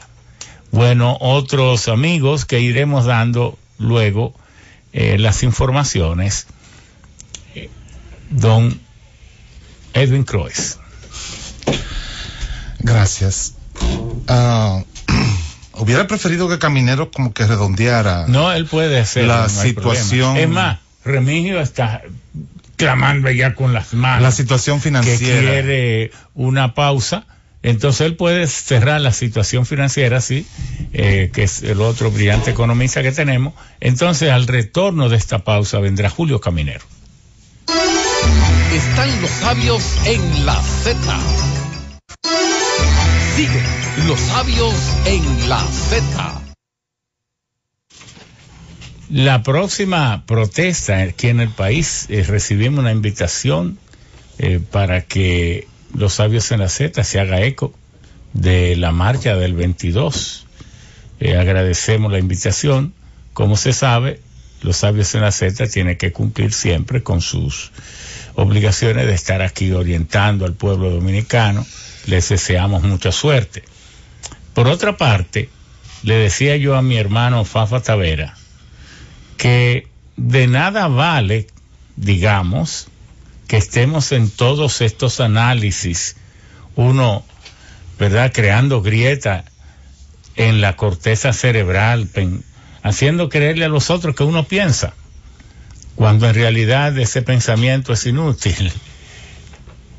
Para que venga aquí el Fondo Monetario, el Banco Mundial y todos esos organismos a decir que todo anda bien, porque entonces ese es un espaldarazo tan grande. Se sabe que es el gobierno el miembro de esos organismos y que un organismo internacional no va a venir a darle un boche a su accionista, eso lo sabemos. Entonces, por lo menos, como no se puede cambiar que esos organismos hagan eso, entonces digámosle al pueblo que ellos lo hacen porque el gobierno es el dueño, los gobiernos son los dueños del Fondo Monetario, del Banco Mundial, del BID. ¿Qué nos queda? Bueno, esos organismos de la Unión Europea que no tienen necesariamente vínculo ni por qué venir a decir una cosa por otra, pero esos organismos, esos funcionarios de regionales o mundiales, cuando vienen aquí vienen a dar espaldarazo, a animar a la gente, y es hasta razonable que lo hagan, pero como ellos también quieren imponer conductas y líneas éticas, entonces cuando esas líneas éticas chocan con los resultados, con lo que está viviendo la gente en la calle, entonces hay que llamar la atención y decirle que se están equivocando medio a medio. Por lo menos eso hay que decir. Julio Caminero, habíamos dicho que don Edwin Croes, pero mi amigo de la escuela de Cambridge, ahora lo voy a cambiar por mi amigo Julio Caminero de la Universidad Autónoma de Santo Domingo. Muy buenos días, amables oyentes. Gracias, Ramón, por invitarme una vez más a compartir aquí en esta mesa con varias veces ya con el colega Edwin Croes, creo que por segunda oportunidad con Di Franco. Y bueno, José Rijo y yo somos amigos de muchas batallas. Fíjense, aunque usted está hablando de los informes de los organismos internacionales, sin embargo, a pesar de que iba a iniciar por otra parte, yo tengo un resumen aquí de la letra chiquita de dos informes, uno del Banco Mundial y uno del BID. Pues lo que pasa es que estos informes, cuando la prensa los reseña aquella parte de esos informes, y como es natural, eso puede ser dirigido, que pueda ser agradable hacia un lado o hacia otro, y en este caso el que tiene más saliva traga más hojardes, y el gobierno puede patrocinar que la prensa destaque aquellos aspectos, porque fíjate, en ese último informe del Banco Mundial sobre la economía dominicana dice de que la presión tributaria, la presión fiscal, a pesar de 6 reformas tributarias entre el 2005 y el 2013, bajó de un 15.1% a un 13.3%, y te dice que hay una brecha fiscal de aproximadamente un 7%. Lo que te está diciendo es que tú tienes que buscar, para equilibrar el presupuesto, de acuerdo con este informe, aproximadamente 250,000 millones de pesos, y yo creo que eso no está muy lejos de lo que diferentes economistas, diferentes instituciones del país han planteado de por dónde anda la brecha fiscal. Y si nos vamos por el lado de la calidad. Perdón, que me distraje en el pensamiento. ¿Qué es lo que usted decía ahí? Bueno, lo que estoy diciendo aquí, que solamente aquí a la página, solamente en el aspecto fiscal, que redondea un poco ya lo que había planteado José Rijo, lo que había planteado el colega Di Franco, es que la República Dominicana, a pesar de 6 reformas tributarias en menos de 10 años, tiene una brecha fiscal de aproximadamente un 7% del PIB. Eso indica que tendríamos que hacer una reforma o un pacto fiscal para buscar 250,000 millones de pesos. Y eso lo dice el Fondo Monetario. Eso lo dice el Banco Mundial. El Banco Mundial. Eso lo dice el Banco Mundial, aparte de los aspectos sociales que destaca. ¿Con qué porcentaje estalló la crisis en Grecia? Creo que era el 13, ¿verdad? El 13, sí, por encima del 10, alrededor del 10%. Estamos a mitad de camino. Estamos prácticamente a mitad, de acuerdo a lo que está planteando ojalá nunca llegue. Pero lo lamentable de esto, entonces, es el gran rezago social, a pesar de este incremento de la deuda, a pesar de este agravamiento del problema de carácter fiscal, porque este mismo informe del Banco Mundial te dice que en 15 años, la población dominicana se ha mantenido, el 85% de la población se ha mantenido estática. es decir, no ha tenido un incremento, vamos a decirlo, en lo que es su estatus socioeconómico, mientras que en la región de América Latina y el Caribe este porcentaje es de un 57%. O cuando te dice, mientras apenas un 8% pasó de una escala a una escala social superior, un 8% bajó hacia abajo y el promedio de movilidad social en la región es de un 41%. O sea, si tú te lees las letras chiquitas de estos informes, también te darías cuenta de que no, que ellos hacen sus críticas. Porque si no me equivoco, creo que la última declaración que dio la señora Flora Montealegre en el año pasado fue cuando señaló que aparte de un gran rezago social que existe en el país, el 40% del gasto social no está focalizado. Entonces, si no está focalizado, hay un problema por el lado de la calidad del gasto.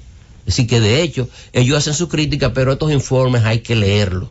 Hay que leerlos porque la parte introductoria es bastante diplomática. Entonces, tú tienes que navegar después de todos esos numeritos a ver hasta donde tú llegas. Yo coincido tanto con Rijo como con Di Franco, el Centro de Estrategia Económica Sostenible regional, de que el gran handicap de la economía dominicana sigue siendo el tema fiscal.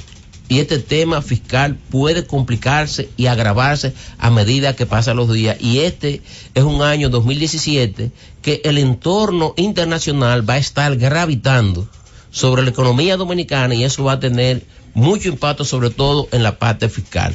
Cuando nosotros nos vamos a la formulación del presupuesto del 2017, hay unos supuestos ahí que pudieran no cumplirse. Uno de ellos es el precio del petróleo.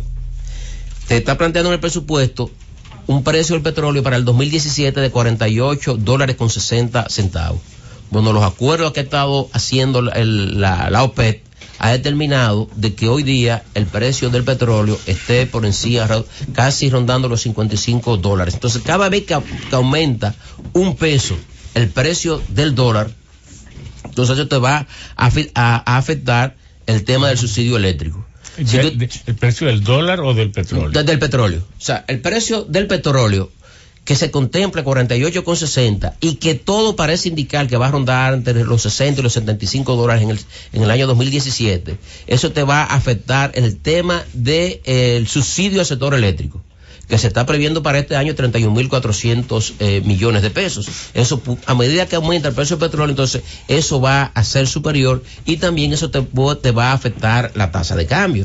La tasa de cambio se está previendo que termine en el 2017 48.24 por 1, pero ¿qué ocurre? Que es la reducción del precio del petróleo, como tú decías ahorita, Ramón, que había bajado por encima de 100, así estuvo a comienzo del 2015 en $30. En promedio estuvo a 36. Entonces, promedio 36, entonces eso te determinó un gran ahorro en la factura petrolera y te permitió que el déficit de la cuenta corriente de la balanza de pago te cerrara con un déficit inferior en un 36% a como cerró en los primeros 9 meses del año 2016, y eso viabilizó que la presión sobre la tasa de cambio fuese menor. Entonces, sí, el precio del petróleo, reiteramos, continúa subiendo por encima de esos 48.24, va a ejercer presión por esa vía. Pero los mismos planteamientos que en términos políticas económicas ha estado proponiendo Donald Trump, si los ejecuta. O sea, si realmente va ¿Y qué es lo que propone este hombre? Bueno, mira. Porque él ha dicho tantas cosas, tan alocadas, tan disparatadas. Sí. Y entonces otra cosa que el pueblo dominicano debe saber. Pero la ha ido ejecutando casi algunas. En línea, no, hombre, la ha seguido hablando. Óyete. No, pero las personas que él ha designado, cuando han ido al Congreso, han contradicho lo que él dice. Oye, qué interesante. El ministro de la Defensa propuesto dijo, no, yo voy a fortalecer la OTAN y no podemos jugar con eso, contradijo. Pero también a quien él propone para que dirija la CIA, dijo, sí, yo creo que Rusia ha tenido una participación importantísima en esto y tenemos que trabajar para que Rusia, para controlar e impedir eso. Bueno, porque no puede, es decir, eso es la parte de la estrategia militar, pero ahora, a su estrategia económica. Y con lo que dijo de México, de que va a ser el muro, el presidente Nieto le dijo, y no vamos a pagar por eso. ¿Qué le han dicho en China ahora? Oye, lo que él tiene es un problema. Es la primera vez que un presidente que siempre Estados Unidos está algaraboso, lleno de algarabía cuando va a inaugurarse, cada día se le hace más conflictiva porque la última metida de pata la ha dado atacando la unidad de China. China es una sola y él está atacando esto. Ahora dice también que va a apoyar para que la embajada de Estados Unidos, que está todavía en Tel Aviv, sea trasladada a Jerusalén, en una provocación con los árabes enteros. ¿Con quién diablo va a gobernar este hombre? pero en términos económicos, mira lo que ha logrado. O sea, logró paralizar unas inversiones, ¿verdad?, de la General Motors y de la Ford en México. ¿Y eso qué significa? Nada. Una caldera social para México. Es una caldera, o sea, una caldera social para México que los propios estadounidenses ya lo están advirtiendo. Que esa amenaza, ¿verdad? Y le dice que le va a mandar 3 millones de indocumentados para allá. Sí. Y dice que pero es lo que digo, que él lo está grabando todo. Los ayuntamientos de esas ciudades ya habían invertido cientos de millones de dólares. Claro. Por lo menos para la planta de Ford. Para la planta de Ford. Entonces, todo eso, entonces, está planteando.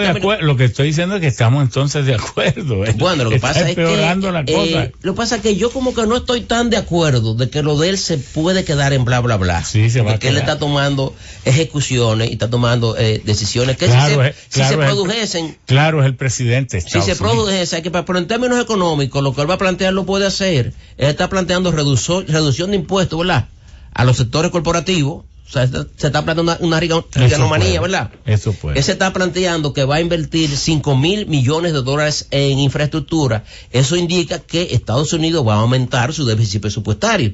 Sí. Eso indica que va a empujar hacia arriba esa tasa de interés que ya fue recientemente aumentada. Entonces, si aumenta esa tasa de interés y si los fondos van a regresar a esa economía, ¿verdad?, a un país con mayor rentabilidad, con mayor seguridad de la inversión, entonces nosotros vamos a salir a los mercados de capitales a buscar recursos que nos van a salir más caros. Sí, correcto. Entonces, si nosotros ya de hecho, en los últimos 18 meses, la tasa de interés promedio de la deuda en bono ha subido aproximadamente por encima de un 1%. Y cada vez que sumas una presión adicional, porque un peso adicional que tú tengas que agregar a un déficit que todos los años cierra por encima del que se ha previsto. O sea que tú te planteas un déficit como bien lo ha planteado José Río, y como bien lo dicen los números. Si tú me dices que para todo el año tú vas a tener un déficit de 75.893 millones de pesos, y el informe del Banco Central te dice que ya en septiembre era de 76,000 millones, y las estimaciones ya que aquí está Rijo y aquí está Miguel Di Franco, te están planteando alrededor de 150,000 millones de pesos. Entonces, cualquier presión adicional por el lado del gasto para la economía dominicana representa un gran reto. Yo creo que el gran reto de la economía dominicana para el 2017, por lo viene siendo durante años, es cómo tú vas a garantizar esta sostenibilidad fiscal en un ambiente internacional que parece complicarse.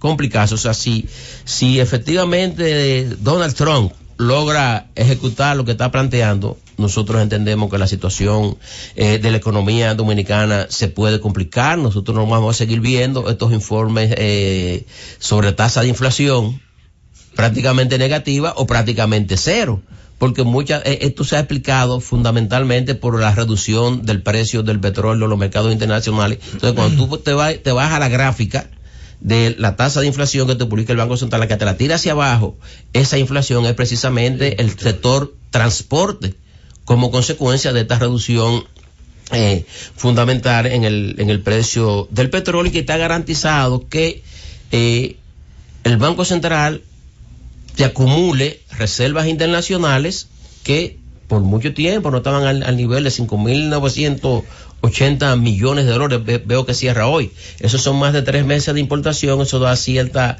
tranquilidad en el tema de la divisa, pero todo eso puede ser frágil si finalmente se cumplen las expectativas tan sombrías que parece representar el caso Donald Trump para la economía dominicana. Yo creo, Edwin, que con esa parte cerramos un poco lo que es el tema financiero. Pero hay algo, Julio, que yo quisiera y aprovechar antes de que Edwin nos haga sus aportes. Fíjate, la composición de la deuda dominicana se ha sido transformada. Claro. Ya el 70% de nuestra deuda está en papeles, está en bonos, está en un mercado especulativo, como son las bolsas de valores, en los mercados, ¿no? Y entonces cada día el financiamiento está sustentado en emisión de bonos. ¿Y no creen ustedes que eso también facilita la corrupción? Porque antes el hecho de que muchos de los proyectos fueran financiados por fuentes multilaterales o bilaterales que hacen su supervisión, porque la población de Europa y de Estados Unidos no le va a tolerar a su gobierno que le presten a gobiernos corruptos, y por tanto entonces imponen sistemas cruzados de información y supervisión. Entonces, esos proyectos que ejecutaba don Antonio, Salvador de Blanco, Balaguer, el mismo Hipólito, había más seguridad de que lo que se invertía llegara a la gente y los proyectos los recibieran, y las obras terminaban costando un poco más siempre, pero muy cercano al valor original. Bueno, mira, pero ahora no, todo es un desorden. No, y hay algo, perdona Julio, porque Miguel lo apuntalaba. Cuando nosotros vamos, aquí se ha aprovechado, el país ha tenido la oportunidad, y a eso es lo que quería referirme, de poder colocar bonos en el mercado internacional fácil. Pero es porque ha habido mucho dinero, con bajas tasas de interés en los mercados internacionales. Pero en Europa hay países que tú tienes que pagar para que te guarden el dinero. Claro. Sí. Entonces, si tú estás ofertando un 6%, recuerda, ¿no?, que sí, Estados Unidos resulta muy atractivo para los inversionistas. Claro. Recuerda que para salir de la crisis, Estados Unidos inyectó, hasta paralizar ese programa de expansión monetaria, 820 mil millones de dólares en el mercado. Billones. Todo ese dinero por Europa también andaba en lo mismo, por Japón andaba en lo mismo. Claro. Entonces, todo ese dinero que estaban circulando por el mundo, buscando dónde colocarse, con una rentabilidad mejor a la negativa que tenían en Europa y a la bajísima que tenían en Estados Unidos. Pero en un ambiente de la tasa de interés de la Reserva Federal subiendo, y que puede subir aún más como consecuencia de esa política fiscal de Donald Trump, si finalmente la ejecuta, entonces esos capitales van a regresar para allá, hacia Estados Unidos. Entonces eso nos va a hacer más difícil salir a colocar bonos para sustituir lo que se vayan venciendo. Tenemos 10 mil millones de dólares en bonos externos y tenemos unos 5.600 millones de dólares de bonos internos. O sea, salir a los mercados internacionales nos va a ser más complicado y más costoso. No quiere decir que no lo vayamos a conseguir, lo vamos a conseguir, pero una tasa de interés más cara, y esa tasa de interés más cara te va a determinar que entonces ya no será el 24% el servicio de la deuda por concepto de intereses, sino que pudiese ser muy superior ya para el próximo año, y es lo que debiéramos tratar de evitar, porque debemos tratar de no llegar a un problema mayor en lo que tiene que ver con la sostenibilidad fiscal de la deuda. Bueno, importante. Queremos dar dos notas luctuosas de solidaridad y de amistad. En Moca murió la madre de nuestro amigo regidor del ayuntamiento de Moca, en la provincia de Espaillat, la madre de Sixto Batista, un hombre muy solidario, muy popular. Queremos excusarnos porque los últimos días de su novenario es hoy, pero estas obligaciones nos impiden estar con ustedes, pero en espíritu, y vaya nuestra solidaridad en estas palabras. De igual forma, en Yamasá, el amigo Florentino Ferrer, un campesino que emigró a Estados Unidos y llegó a ser uno de los chefs del Waldorf Astoria. Llegó a ser uno de los especialistas en las más finas artes culinarias del mundo, un hombre impresionante. Se mantuvo su humildad, su sencillez, pero voló alto en estas artes, y también murió, y fue alcalde. Queremos solidarizarnos con sus familiares y con todos los amigos de Yamasá, un hombre muy querido, de todo, por encima de los partidos, la sociedad entera lo valoraba mucho. Floro, como le decían Florentino Ferrer, y el amigo Edwin Croes, ahora sí viene mi amigo de la Universidad de Cambridge. Gracias. Que conste que yo estudié en Cambridge, pero en este momento yo soy miembro del Observatorio de Políticas Públicas de la UAS. De la UAS, exacto. Que valga. Dividiré lo que voy a decir en dos partes. Primero yo quiero hacer algunas acotaciones, comentarios de esta apabullante intervenciones de todos ustedes que lo llenan a uno siempre de mucha información y muchos conceptos. Lo primero es comenzar por el final, Trump. Para mí, Trump ha sido un déjà vu desde la campaña. Un déjà vu significa como que yo he vivido esto antes. ¿Ya? Y inmediatamente me recuerdo de mis inicios de conciencia política y de militancia cuando Ronald Reagan. Tú eras militante del Pacoredo, tenía que ser una cosa fuerte. Del PCD, del Partido Comunista Dominicano, que es Pacoredo. El Pacoredo nos mataba a nosotros, porque nosotros éramos inteligentes y ellos eran brutos. Nada más sabían robar bancos. Cuántas cosas dichas en poco tiempo. Yo me inauguraba de la juventud comunista, había comenzado a estudiar en la UAS, pero me di cuenta inmediatamente. Yo creía que la UAS era, en aquel momento, la conjugación perfecta de la política y la academia. Inmediatamente me di cuenta que no era así que estudié en otro sitio. Pero Reagan, nosotros nos reíamos de él también durante la campaña electoral. Este actor de segunda categoría de films B's, este tonto, manejado por la mujer que sabía más que él y era de una familia aristocrática, y este tipo que había salido del fondo de la tierra y se había hecho popular. ¿Cómo es posible? Este Manchurian Candidate, el candidato manchuriano de Manchuria, es decir, aquel que es un títere de unos poderes fácticos más poderosos. Pero no era un provocador, eso sí. Bueno, los tiempos, es decir, está ese concepto latino de mutatis mutandis, es decir, guardando las distancias, los paralelos son, es decir, porque Trump es otro que parecería ser un candidato, un Manchurian Candidate, es decir, que tiene un chip en la cabeza, que recibe órdenes, pero que tiene su capacidad de autonomía de decir las tonterías que él dice. Pero cuidado, que como dice, yo no soy tan optimista como tú, Ramón, de que le va a salir el tiro por la culata, de que los funcionarios van a hacer otra cosa, de que no puede hacer lo que él dice que tiene que hacerse, etcétera. No, yo voy más por la línea de caminero. Es decir, y precisamente con la experiencia de Reagan, ¿qué pasó con Reagan?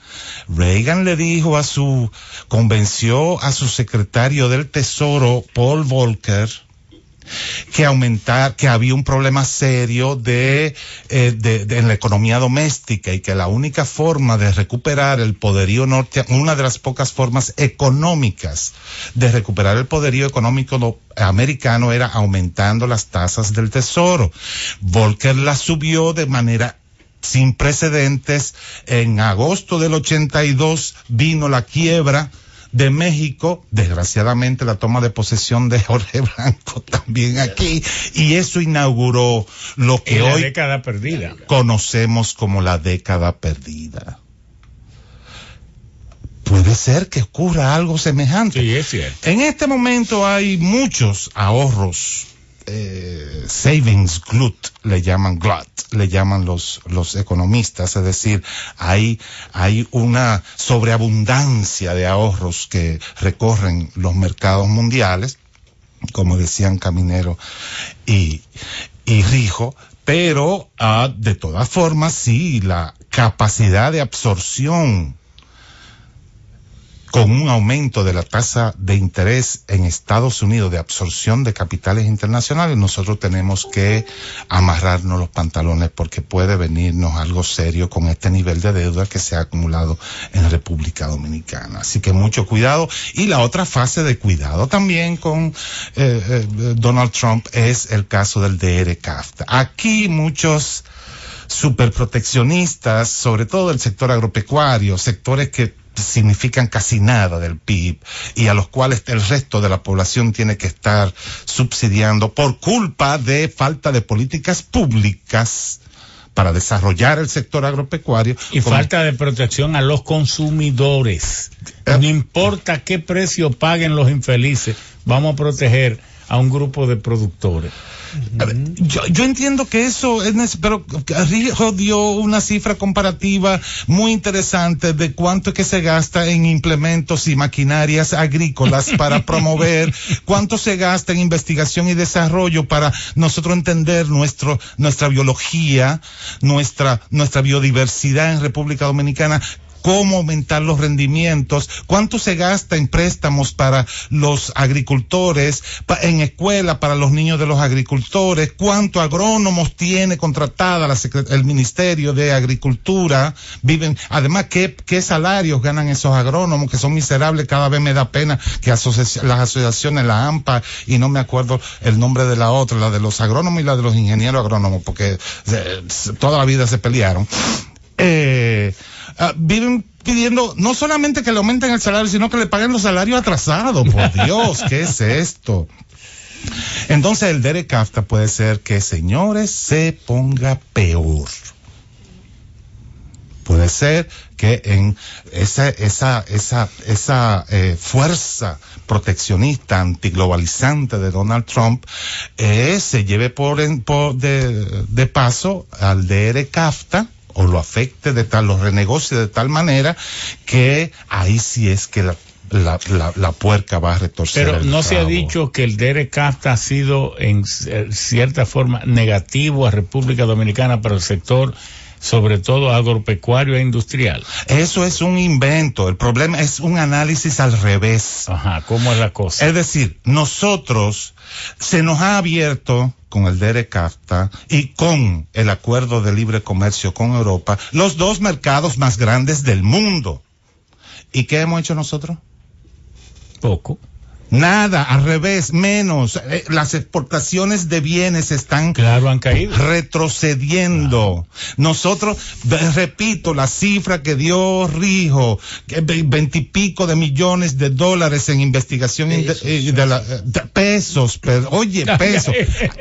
Incluso en dólares serían poquísimos, pero son en pesos. La cantidad de maquinaria, equipo, los fertilizantes, los invernaderos, señores, es decir, nosotros somos los culpables de no haber penetrado y aprovechado que se nos haya abierto los dos mercados más grandes del mundo. Eso fue lo que permitió que Taiwán, Japón, Corea del Sur y China se desarrollaron, porque ellos sí lo aprovecharon. Pero ¿por qué estos ministros entonces viven diciendo todo lo contrario? Sobre todo cuando uno oye al de agricultura, uno cree que aquí esto es una potencia. Porque agrícola, es más fácil firmar cheque que pensar.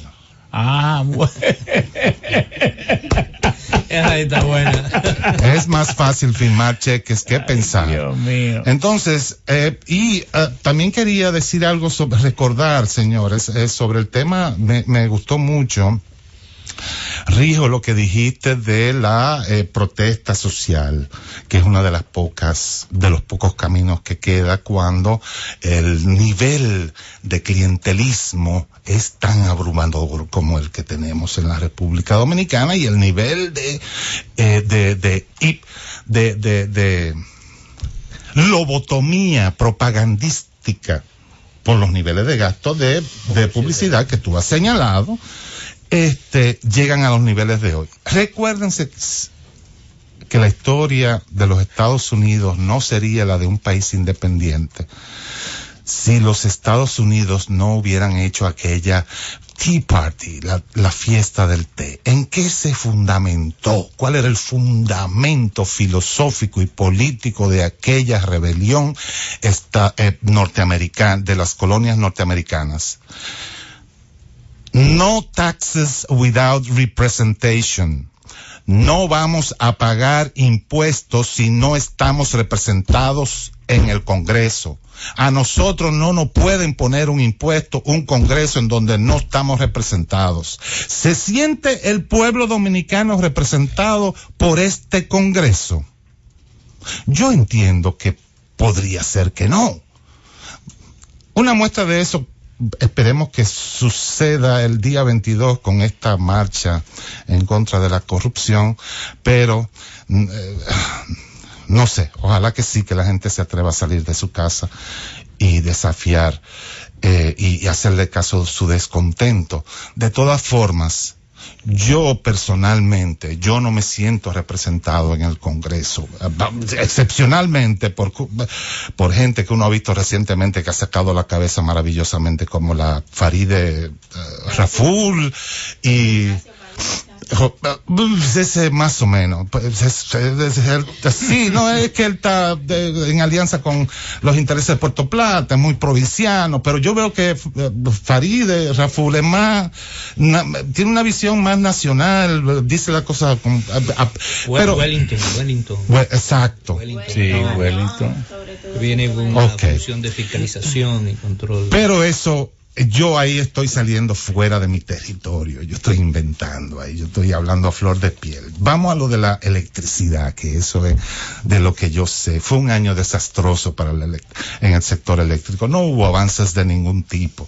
Señores, en diciembre del 2000, ustedes saben que ya hemos popularizado el hecho, ya es Vox Populi, ya es parte de la conciencia popular, que el indicador más importante que hay en el sector eléctrico es cuál es el nivel de pérdida de las empresas distribuidoras, es decir, de la energía que compran las distribuidoras, cuánto ellas son capaces de facturar, que se queda en el camino. Pues en diciembre del 2015 era 31.1%, es decir, una tercera parte de la energía eléctrica que compraban en ese momento las distribuidoras, no lograban facturarla, no, cobrarle otra. No cobrarla, esos son 5 puntos porcentuales más.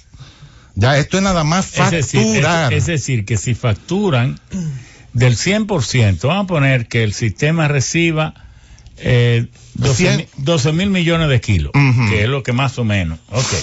Entonces, de eso, nada más facturan lo que factura, pero para que la gente vaya por etapa.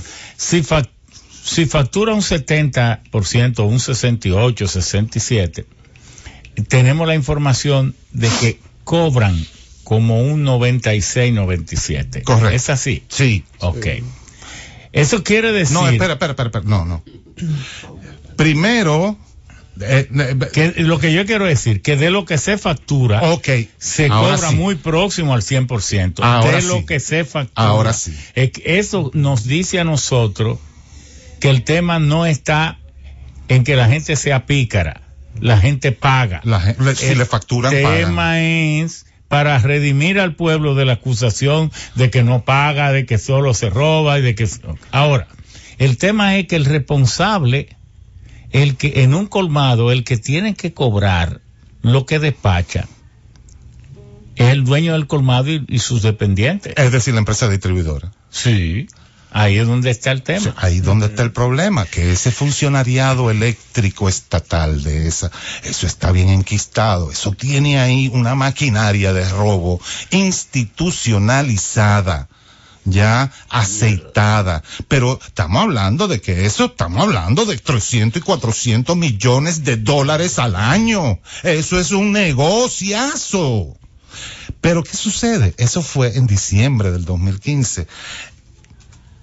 En noviembre de este año, 2016. Del 16, que es la última cifra 16, por la que de lo que Bichara dio, pero que oficialmente la única que tenemos publicada es hasta septiembre del año pasado, pero no hay diferencia. La cifra oficial publicada en septiembre es que estaba 31.4, es decir, las pérdidas aumentaron 3 decimales porcentuales.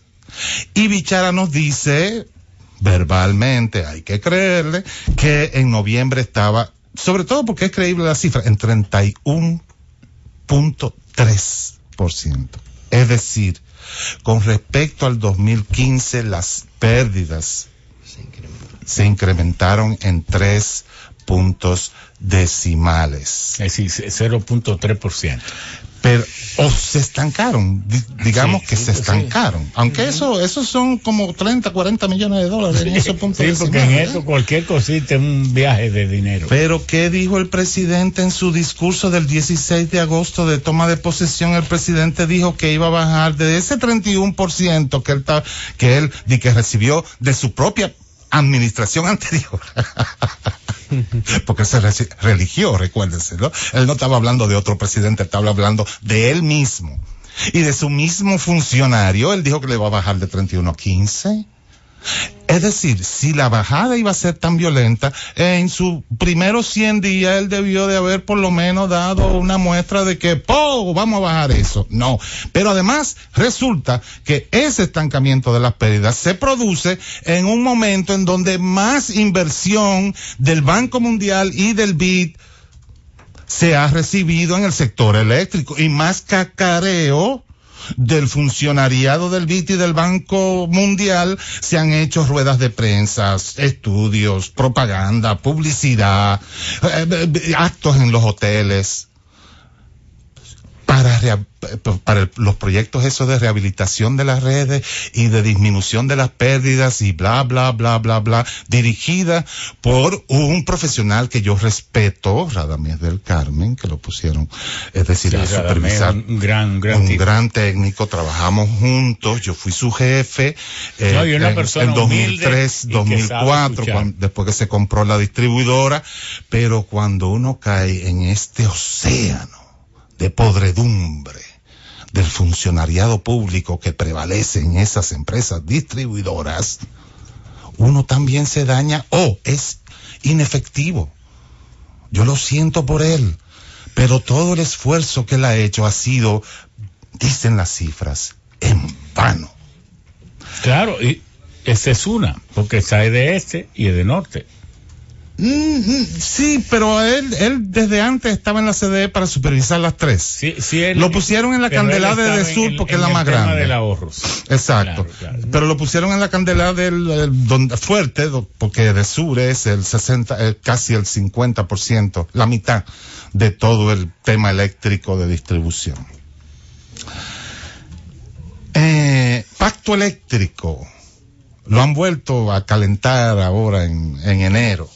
Eso no va para ningún sitio si las cosas siguen como están. Bueno, dice el ministro de Economía, en abono a que usted siga de inmediato, planificación y desarrollo, el doctor Santana, o licenciado Santana, Isidoro, que el principal problema es la falta de acuerdo entre los propios funcionarios y empresas del sector público. Yo no sé. No están de acuerdo. Quisiera saber en qué no están de acuerdo. Isidoro marcó mi vida desde el inicio de mi profesión como economista, porque pues yo aprendí mucho de él en UNAPLAN, en aquella Oficina Nacional de Planificación. Él dirigía planificación global. Yo entré desde abajo y después llegué a ser colega de él dirigiendo el departamento de planificación regional y yo siempre lo he considerado un maestro mío. Y hemos hecho amistad. Yo supe que él no firmó el resultado de la licitación de Punta Catalina. Yo provoqué un día para yo preguntarle, Isidoro, por favor, dime por qué tú no... Me dijo que no me podía decir. Que por favor no le preguntara. Yo entiendo que ahora esta comisión creada puede sacarle algo a él que él no puede decir, que es tan terrible. No, las circunstancias están dadas para que eso tenga que dar resultados. Si no, aquí se perdió toda la esperanza. Ahora, déjame decirte que yo no me... No, la esperanza es lo único que no nos han robado. Eso no se va a perder. Sí, pero ustedes se acuerdan del mito griego de la caja de Pandora, que es de donde viene la esperanza, ¿no? La caja de Pandora, cuando se abren, salen todas las desgracias y malas ideas de la humanidad, y lo último que queda allá abajo en la caja de Pandora es la esperanza. El problema dominicano es que todavía están saliendo las maldades. Todavía no me he llegado allá al fondito Macos de la... y cacatas. Exactamente. Virus. Entonces, yo no soy muy optimista con esa comisión. Recuérdese que esa comisión, el decreto está muy finamente redactado. Dice, estudiar la licitación y asignación. No dice estudiar la licitación, la asignación y la construcción de la planta. Porque donde está el maco no es solo en la licitación, es perfectamente empaquetable, escondible y desaparecible los maquitos que había en la licitación. Aunque hay unos procesos judiciales serios, la empresa Siempre, aliada con GESOBA, China, que participó y presentó una propuesta de la mitad del precio, pero por temas de como lo puso Bichara, bueno, que nosotros queríamos un Mercedes-Benz y lo que ellos nos estaban ofreciendo era un Volkswagen, que es pura disparate. Cuando uno analiza las quejas de Stanley, no le dieron chance. Es decir, ahí hay todo un tema que no se ha resuelto, que tiene, ¿cómo se dice? Tiene fundamento, hay que discutirlo, hay que conocerlo y hay que dar respuesta a eso. El problema fundamental está en el uso de los recursos. Ahí es donde está el tema. Y yo tengo serios problemas, desde hace mucho lo he dicho. Hay gente que me dice que yo soy un exagerado y un desconfiado, pero resulta que cuando comenzaron el gobierno apresuradamente, todo el mundo, sin ningún banco desembolsar, sin tener el cierre financiero, de repente el gobierno, acuérdense que hace un avance de $300 millones para comenzar la planta aceleradamente, coincidiendo con que Danilo Medina gana el Congreso del partido y gana todos los que hoy están en el Congreso, y se le voltea, es capaz de financiar la compra de todos los ejecutivos y miembros del PLD que le dieron la espalda a Leonel Fernández. ¡Wow! ¿De dónde sacó dinero? 2. A los 3 meses de eso, la socia de Odebrecht, Acero Estrella, compra hasta el 20% de AES Dominicana en República Dominicana. Oh, pero ven acá, ¿y de dónde? Esos son $20 millones líquido. ¿De dónde salió ese dinero? Coincidiendo, repito, con ese avance inusitado de $300 millones. Pero entonces, yo tengo problemas ahí. Claro. Es decir, para a eso mí que, está, porque... por eso, entonces, si esa parte no se va a investigar, porque no está, la comisión pero no está autorizada para eso. No se va a investigar. Porque el mandato del decreto es preciso y no es casual. Está bien, pero lo que ahora decimos... hay algo que yo sí quiero preguntar. A mí me gusta, siempre ser sólido y contundente, pero uno no puede dar rienda suelta a toda la especulación. ¿Por qué? Claro. Porque la buena fe hay que presumirla. Intuiciones. Y segundo, pero yo no estoy negándola, ni estoy diciendo que no sean legítimas desde el punto de vista de que si a ti te surgen es correcto. Ahora, lo que estamos diciendo es el hecho de que una empresa diga, yo coticé por la mitad, tú sabes muy bien que eso no es siempre así. No. Porque hay empresas chinas, que hay muchos casos que yo puedo traer aquí, que andan licitando a mitad de precio para que le dan el contrato después, y luego lo triplican. Y cuando el país está metido ya en un contrato, a veces prefiere escalar los precios y caen. Eso pasó en Guatemala. Tienes razón, Ramón. Pero hay Entonces, algo, Ramón, eso no necesariamente así, ¿sí? Porque habla del uso de los recursos. Y No, el, pero el decreto no permite a la comisión entrar al uso pero de hay los... algo. No. Ah, bueno, Ustedes eso. recuerdan el afán que hubo de como el Banco de Brasil, no por su fraude No que desembolsó. hubo, no daba impedimento de desembolsar, Claro. que no era un dinero que iba a entrar, porque ese contrato de Exacto. 656 Era para millones de pagarle a dólares Odebrecht allá. era para pagarle a los suplidores de Odebrecht Claro, en Brasil. claro. Es decir, eso ni se contempló en el presupuesto, ¿no? Y mandaron que había que sustituir esa deuda por una emisión de 600 millones de dólares en bono, ¿no? Y eso fue apresurado y fue aprobado en el Congreso, esa ley de emisión, pero no ha salido la publicación No. de la Sí, colocación. ¿Qué ha pasado con esa colocación? Claro, cuando yo te decía que la comisión puede ser, ahí está Pepín Corripio, ahí está una serie de gente que si quieren hacerle un servicio al país, oiga como lo estoy diciendo, pueden hacérselo. Y una empresa y un proyecto de tanta magnitud como este, lo que menos le conviene es estar y permanecer envuelto en una penumbra. A mí me gustó cuando salió la declaración del presidente de que vendía por 1.000 millones el 49%. ¿En qué sentido me gustó?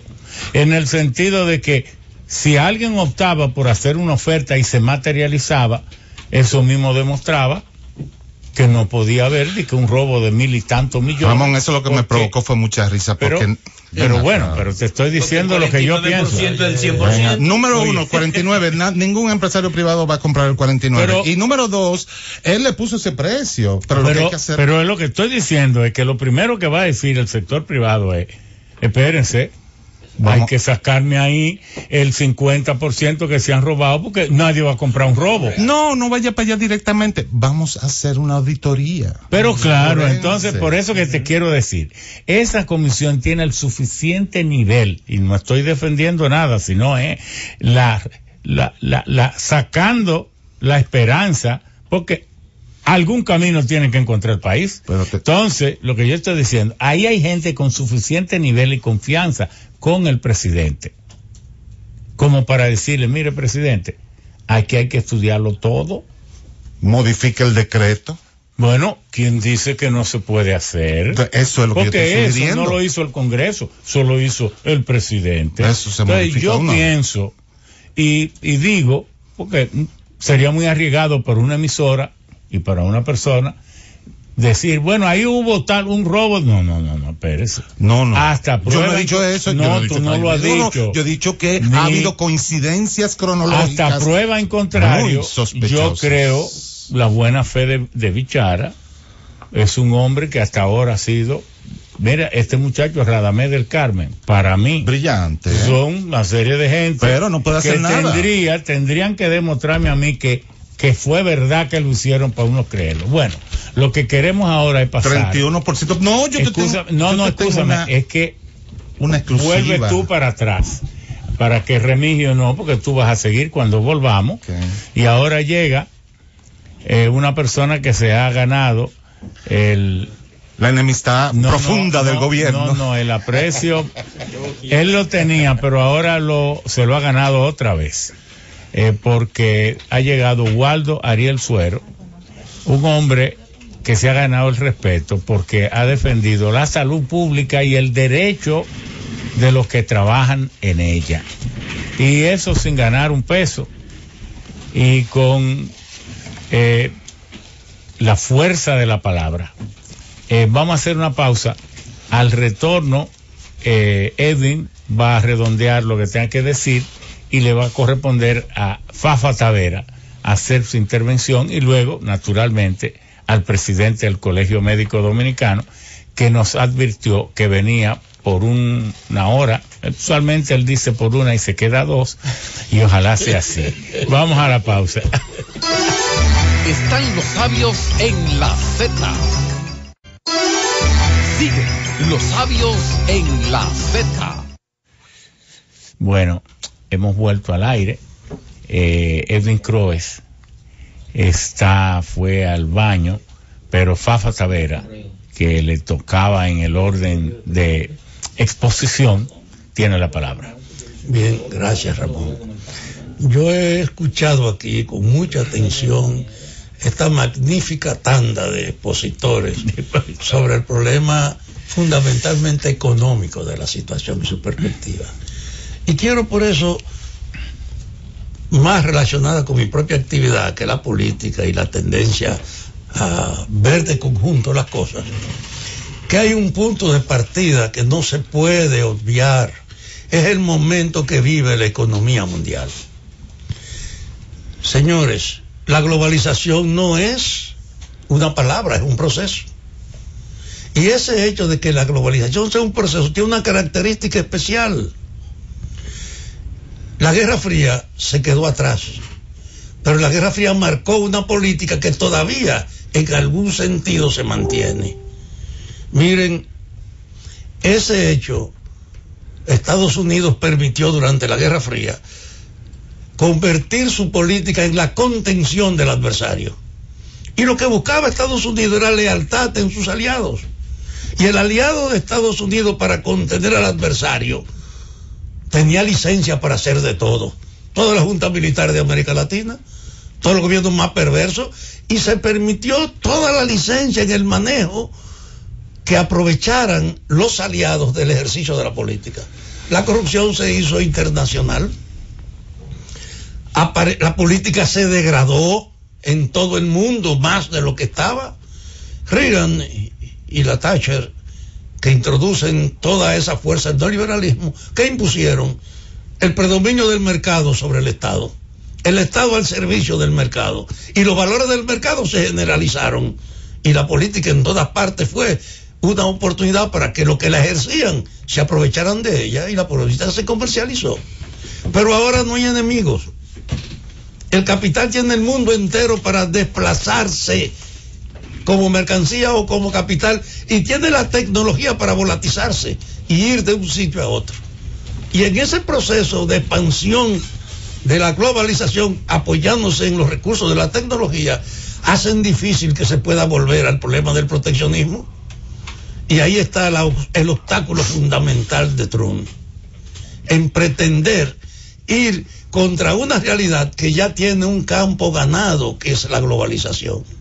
Él puede hacer eso aquí o allí, pero eso lo que le va a crear a Estados Unidos es un conflicto interno sin precedentes.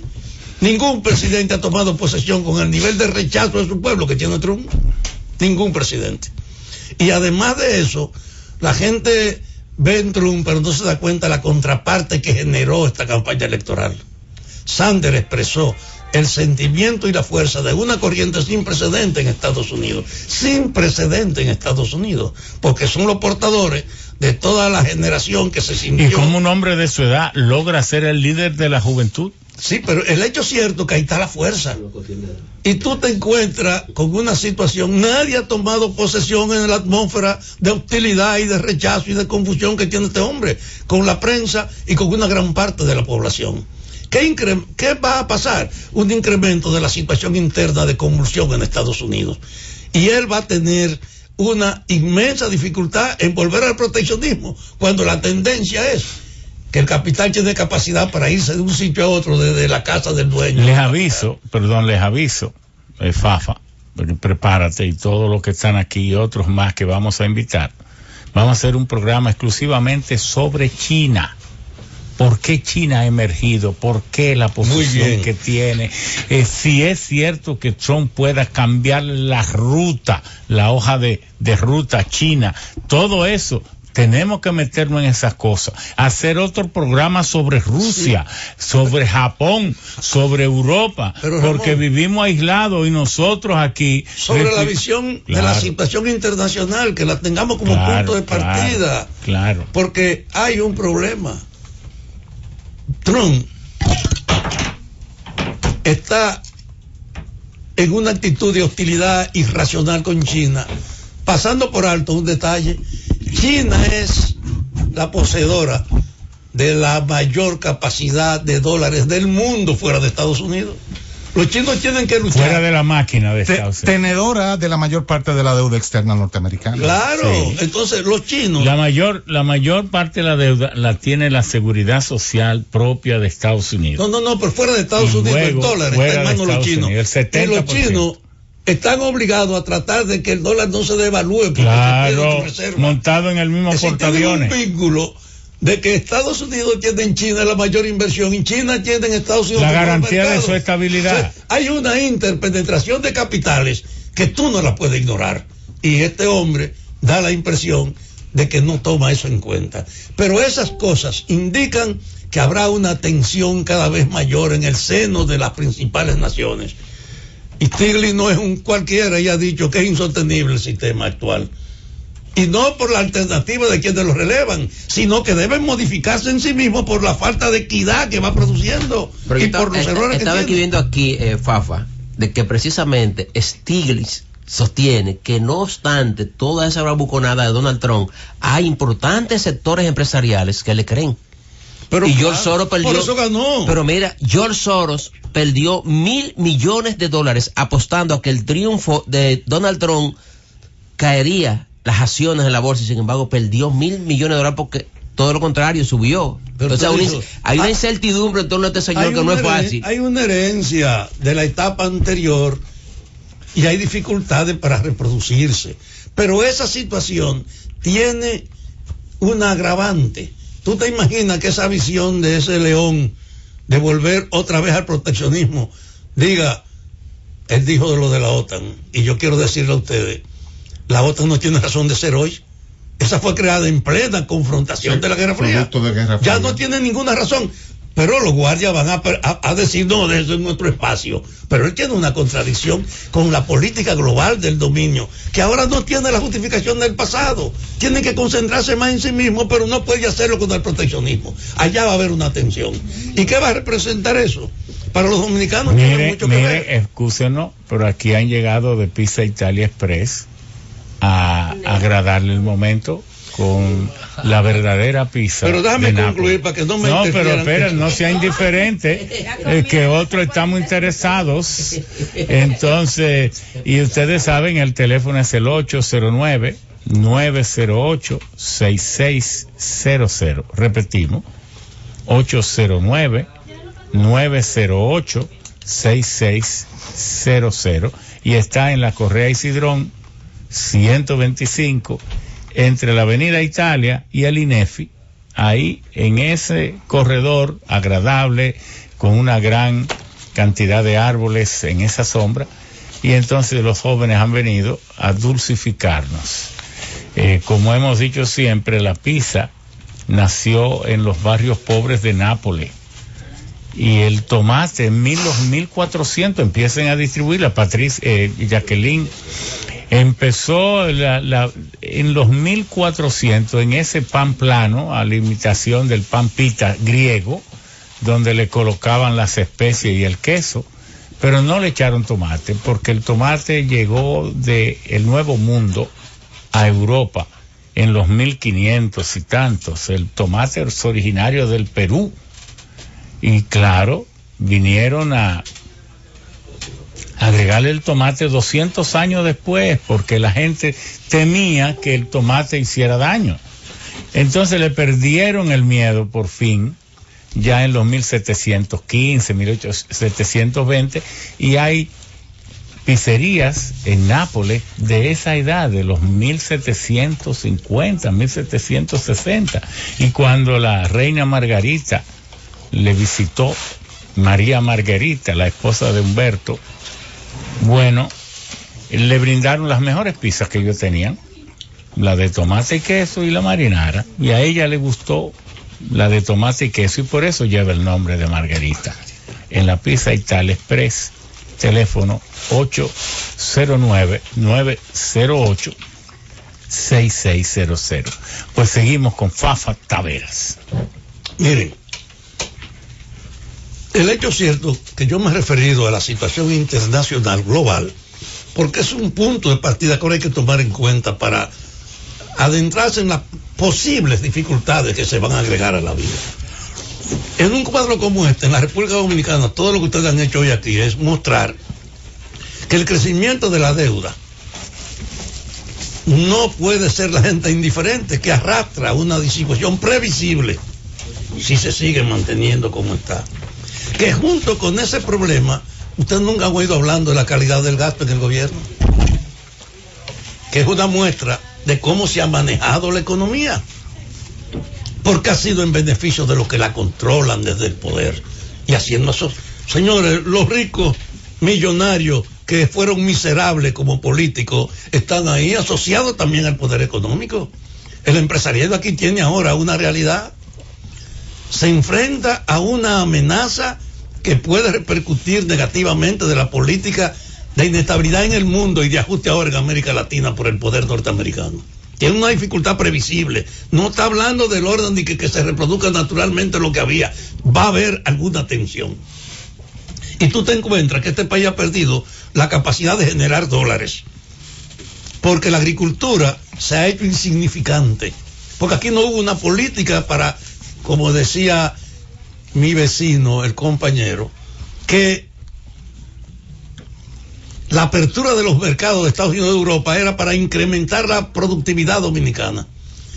Y en vez de prepararse para alimentar la productividad y aprovechar la apertura del mercado de Estados Unidos, aquí lo que ha predominado en las autoridades es propiciar las importaciones, abandonar el estímulo a la agricultura y los propios responsables de la agricultura.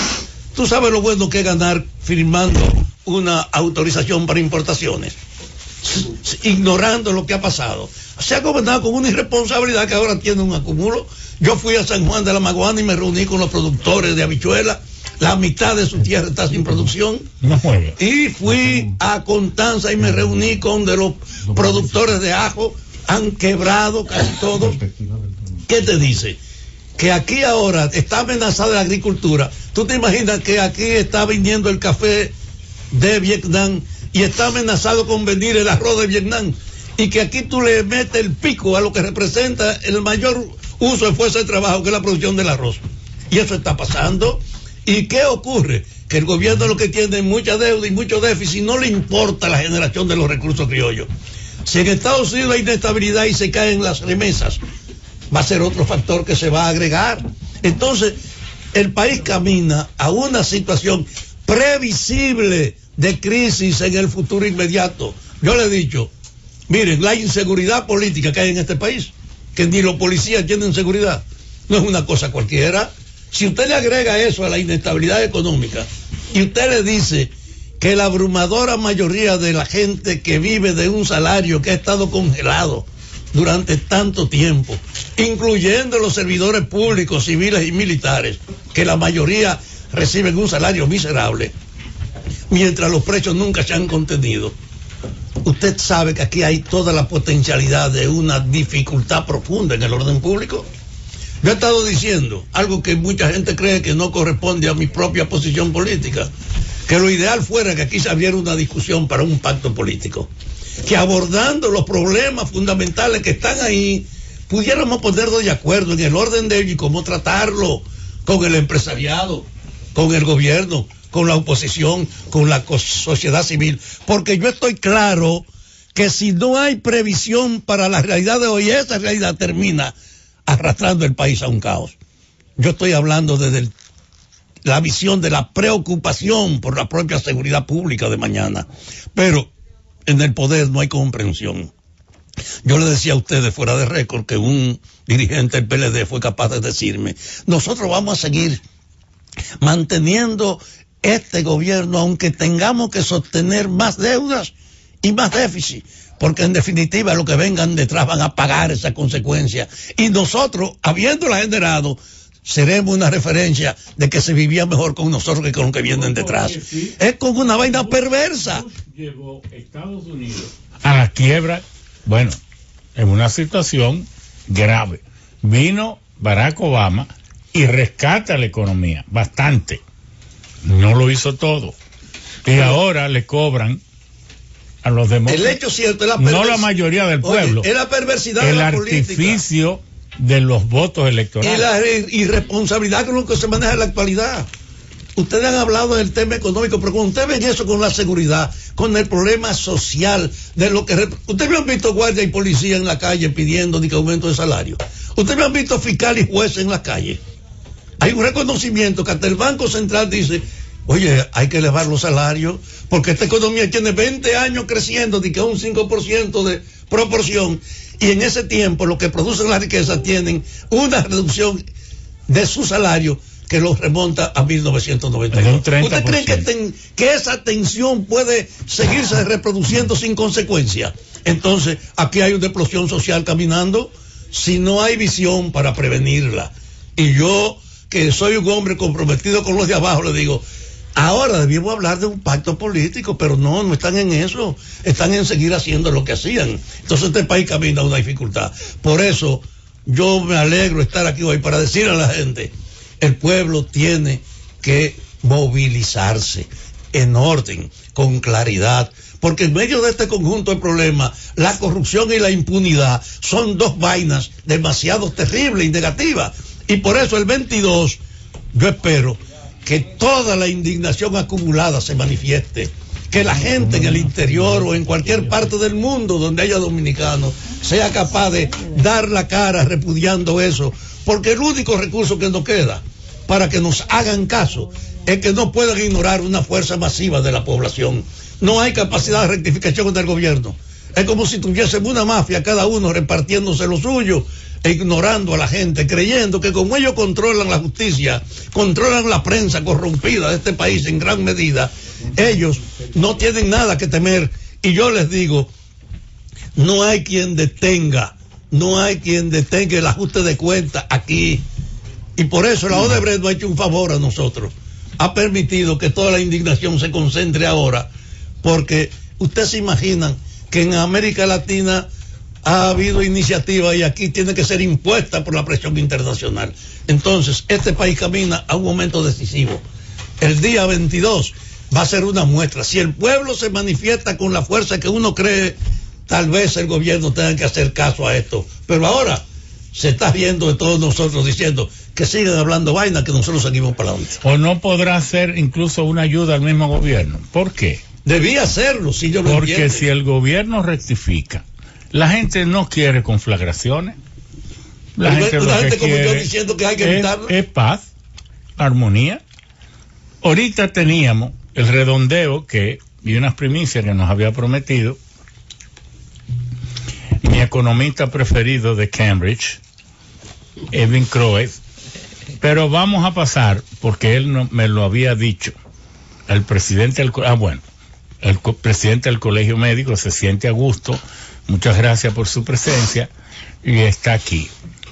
Yo dije en un tweet, si los médicos valoraran la valentía, el desprendimiento y la capacidad de trabajo de Waldo Ariel Suero, le harían un reconocimiento mucho mayor. ¿Por qué?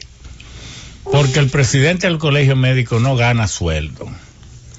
Tiene que desatender algunos otros ganaban, pero él lo hace gratuitamente. Y entonces desatiende sus pacientes, porque no tiene tiempo para nada. Deja de ganar y no cobra. La familia. Deja de ganar y sus aspiraciones políticas, que tal vez, pues este hombre a lo mejor quiere ser presidente, no del colegio, sino de otra cosa más grande. Nada, es un gran amigo, una persona que admiramos, porque además es un excelente pediatra, ¿verdad? Un excelente pediatra que ha puesto al servicio de su país sus mejores fuerzas. Y así tiene un equipo excelente ahí en el Colegio Médico. Yo hablo así también, porque yo tengo tantos familiares médicos. Y yo mismo, cuando entré a la UAS, en la UAS, yo lo que estudiaba era medicina. Pues bien, entonces quisiéramos que el licenciado doctor Edwin Crowe termine de hacer su presentación. Pero me dice Remigio que bajo ningún concepto, que la empresa tiene compromiso que hay que cumplir ahora mismo. Entonces vámonos a la pausa. Están los sabios en la Z. Sigue los sabios en la Z. aun cuando presentamos a Edwin Crowe por segunda vez como para que hiciese el completivo de su exposición, que fue brillante, aunque llena de los conflictos. Eso es lo que le gusta a Edwin Crowe. Hay que verlo así. Es un hombre que siempre descubre cosas ocultas. Desde luego, tenemos que hacerlo, siempre asumiendo y presumiendo la buena fe en lo que dicen los funcionarios y las personas, por no caer en prejuzgar ni en hacer suposiciones acusantes, que no cabe bien ni a una empresa ni a un programa de esta altura, pero donde jamás se puede ocultar la verdad. Pero hay una persona que nos llega muy hondo, tenemos mucha cercanía de amistad y familiaridad, que es el doctor Fidel Mejía, miembro del Salón de la Fama del Deporte Dominicano y también expresidente del Colegio Médico Dominicano cuando era Asociación Médica Dominicana. Está aquí el presidente del Colegio Médico Dominicano y él dará unas informaciones sobre la salud. Dice que no, pero está en la Plaza de la Salud y está recibiendo atenciones Fidel Mejía, y ojalá hacemos voto por su pronta recuperación, sea lo que sea que le esté ocurriendo. Es una persona pública y corresponde que el pueblo siempre tiene interés en conocer lo que pasa a la vida, a la seguridad personal y al bienestar de sus líderes, y Fidel Mejía es un líder de la República Dominicana. ¿Y qué líder con tanta honestidad y tanta verticalidad? Para hablar de las perspectivas para el 2017, Waldo Ariel Suero. Gracias, Ramón. Buenos días al país y a todos los médicos. El propio Fidel Mejía me pidió que no debatiera esto públicamente y yo voy a honrar su palabra. Claro. Pero lo que usted dice es otra gran verdad. Él es un líder y es muy difícil ocultar esas cosas. Pero yo, en términos personales, no voy a hablar de este tema. Quiero informar también a Andrés Marte, un distinguido amigo de las redes, que nos dice: por favor, no tengo visión del programa, no tengo señal, será en mi pantalla. ¿Puedes resolverlo? Gracias. No, las transmisiones, debido a que se están adquiriendo equipos de altísima calidad, y todo lo que se refiere a la Z101 FM tiene que ser de altísima calidad, pues he sido informado de que las transmisiones por televisión se reiniciarán en marzo, de manera que vamos a tener unos domingos sin la acostumbrada transmisión, de manera que no es un fallo de señal, querido Andrés Marte. Waldo Ariel. Sí, saludos. Ciertamente, después de 7 meses de diálogo con el gobierno, arribamos a un acuerdo que mejora de manera parcial los problemas de los gremios, de los trabajadores del sector salud. Es un acuerdo que mantiene intacto la problemática de salud a nivel nacional. O sea que para este año 2017, como está encauzado este programa, vamos a tener las mismas precariedades del sector salud que el año pasado y los años antepasados. Nosotros le planteamos dentro de ese acuerdo la necesidad de que la mejoría de los hospitales y el 5% del PBI para salud, para el gobierno, y el gobierno siempre le huyó a ese planteamiento. Lo expresado es que van a ir al pacto fiscal a plantear ese tipo de problema del 5%, y yo creo que lo del pacto fiscal es un zafacón. Es un zafacón donde se han metido muchos puntos y difícilmente se llega a un consenso. Miren los problemas que hay con el pacto eléctrico. Nosotros le hicimos el señalamiento a las autoridades, la necesidad de sentarse a conversar y cobijar un pacto por la salud. ¿Qué es lo que debemos de hacer, como se hizo con educación? En este momento hay más de 50 hospitales semicerrados, producto de una construcción infinita. 50. ¿Y cuántos hospitales hay? 150 y tantos hospitales. Entonces el 33% está cerrado. 20 y tantos del IDSS, más 10 hospitales de autogestión. Entonces, ustedes dicen que un hospital para Bonao, que un hospital para Asua, que un hospital... O sea, el país entero está demandando de un hospital. Y los servicios de salud son muy precarios. Y la situación de los hospitales todos los días peor. Y no se vislumbra una salida de este problema. Y las acciones del gobierno son tendentes a la privatización de prácticamente de todos los servicios de salud. Una ley de seguridad social que se intenta modificar, un documento con más de 73 páginas, 100 y pico artículos a modificar, que ya va por la segunda versión, que es la propuesta del gobierno, y te analiza esas modificaciones que está planteando el gobierno. Todo señalan a quitarle el respaldo financiero a la población y a la tendencia de privatizar aún más la seguridad social. Por eso el gobierno plantea en su segunda versión eliminar el régimen contributivo subsidiado, porque ese régimen nunca ha comenzado, porque la parte que tiene que poner el gobierno en términos económicos nunca la ha querido aportar, y por eso ese régimen nunca ha avanzado. Tenemos también el problema con una serie de violaciones al acuerdo que firmamos con el gobierno, sobre todo con los nombramientos por el dedo con varios directores de hospitales. Últimamente se nombraron 6 y anteriormente se habían nombrado 4 o 5 más. Y fíjense cómo el gobierno, en su afán de desprenderse de ser ellos los culpables del problema de salud, expresa que esas cancelaciones son por inoperancia, incapacidad, falta de gerencia, nominillas, una empleomanía que no supervisa de esos directores. Acusa a esos directores de esas incapacidades y de justificar el problema de salud con las cancelaciones de esos directores, aunado a un discurso ya que empalaga del gobierno, de que los médicos somos unos vagos, como una forma de escudarse y de justificar la situación desastrosa y de calamidad en materia de salud que tiene este país.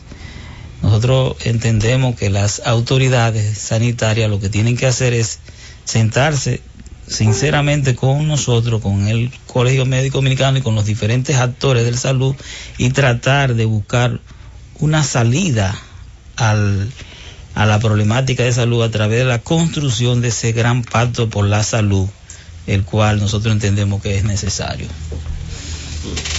Pero yo tengo una pregunta, Waldo. ¿Cuántas horas trabajan los médicos en los hospitales? Bueno, los médicos trabajan 4 horas, eso está desde la época de Trujillo, más las guardias presenciales. Con eso yo tengo problemas, porque todas las películas que yo veo por televisión de las emergencias y los hospitales norteamericanos, los médicos trabajan 8, 12 y algunos hasta, si uno ve Grey's Anatomy, la anatomía de Grey, hasta 16 horas al día. Entonces yo me pregunto, esa queja oficial, tornada propaganda oficial, de que los médicos tienen un horario extraordinariamente bajo, ¿no será cierto? Aquí hay médicos que trabajan 36 horas corridas. Lo que usted ve la patología de Grey es un hospital docente. Hay personas vestidas de blanca que son residentes. Aquí un residente entra a las 7 de la mañana y sale el otro día a las 5 y a las 6 de la tarde. Así es.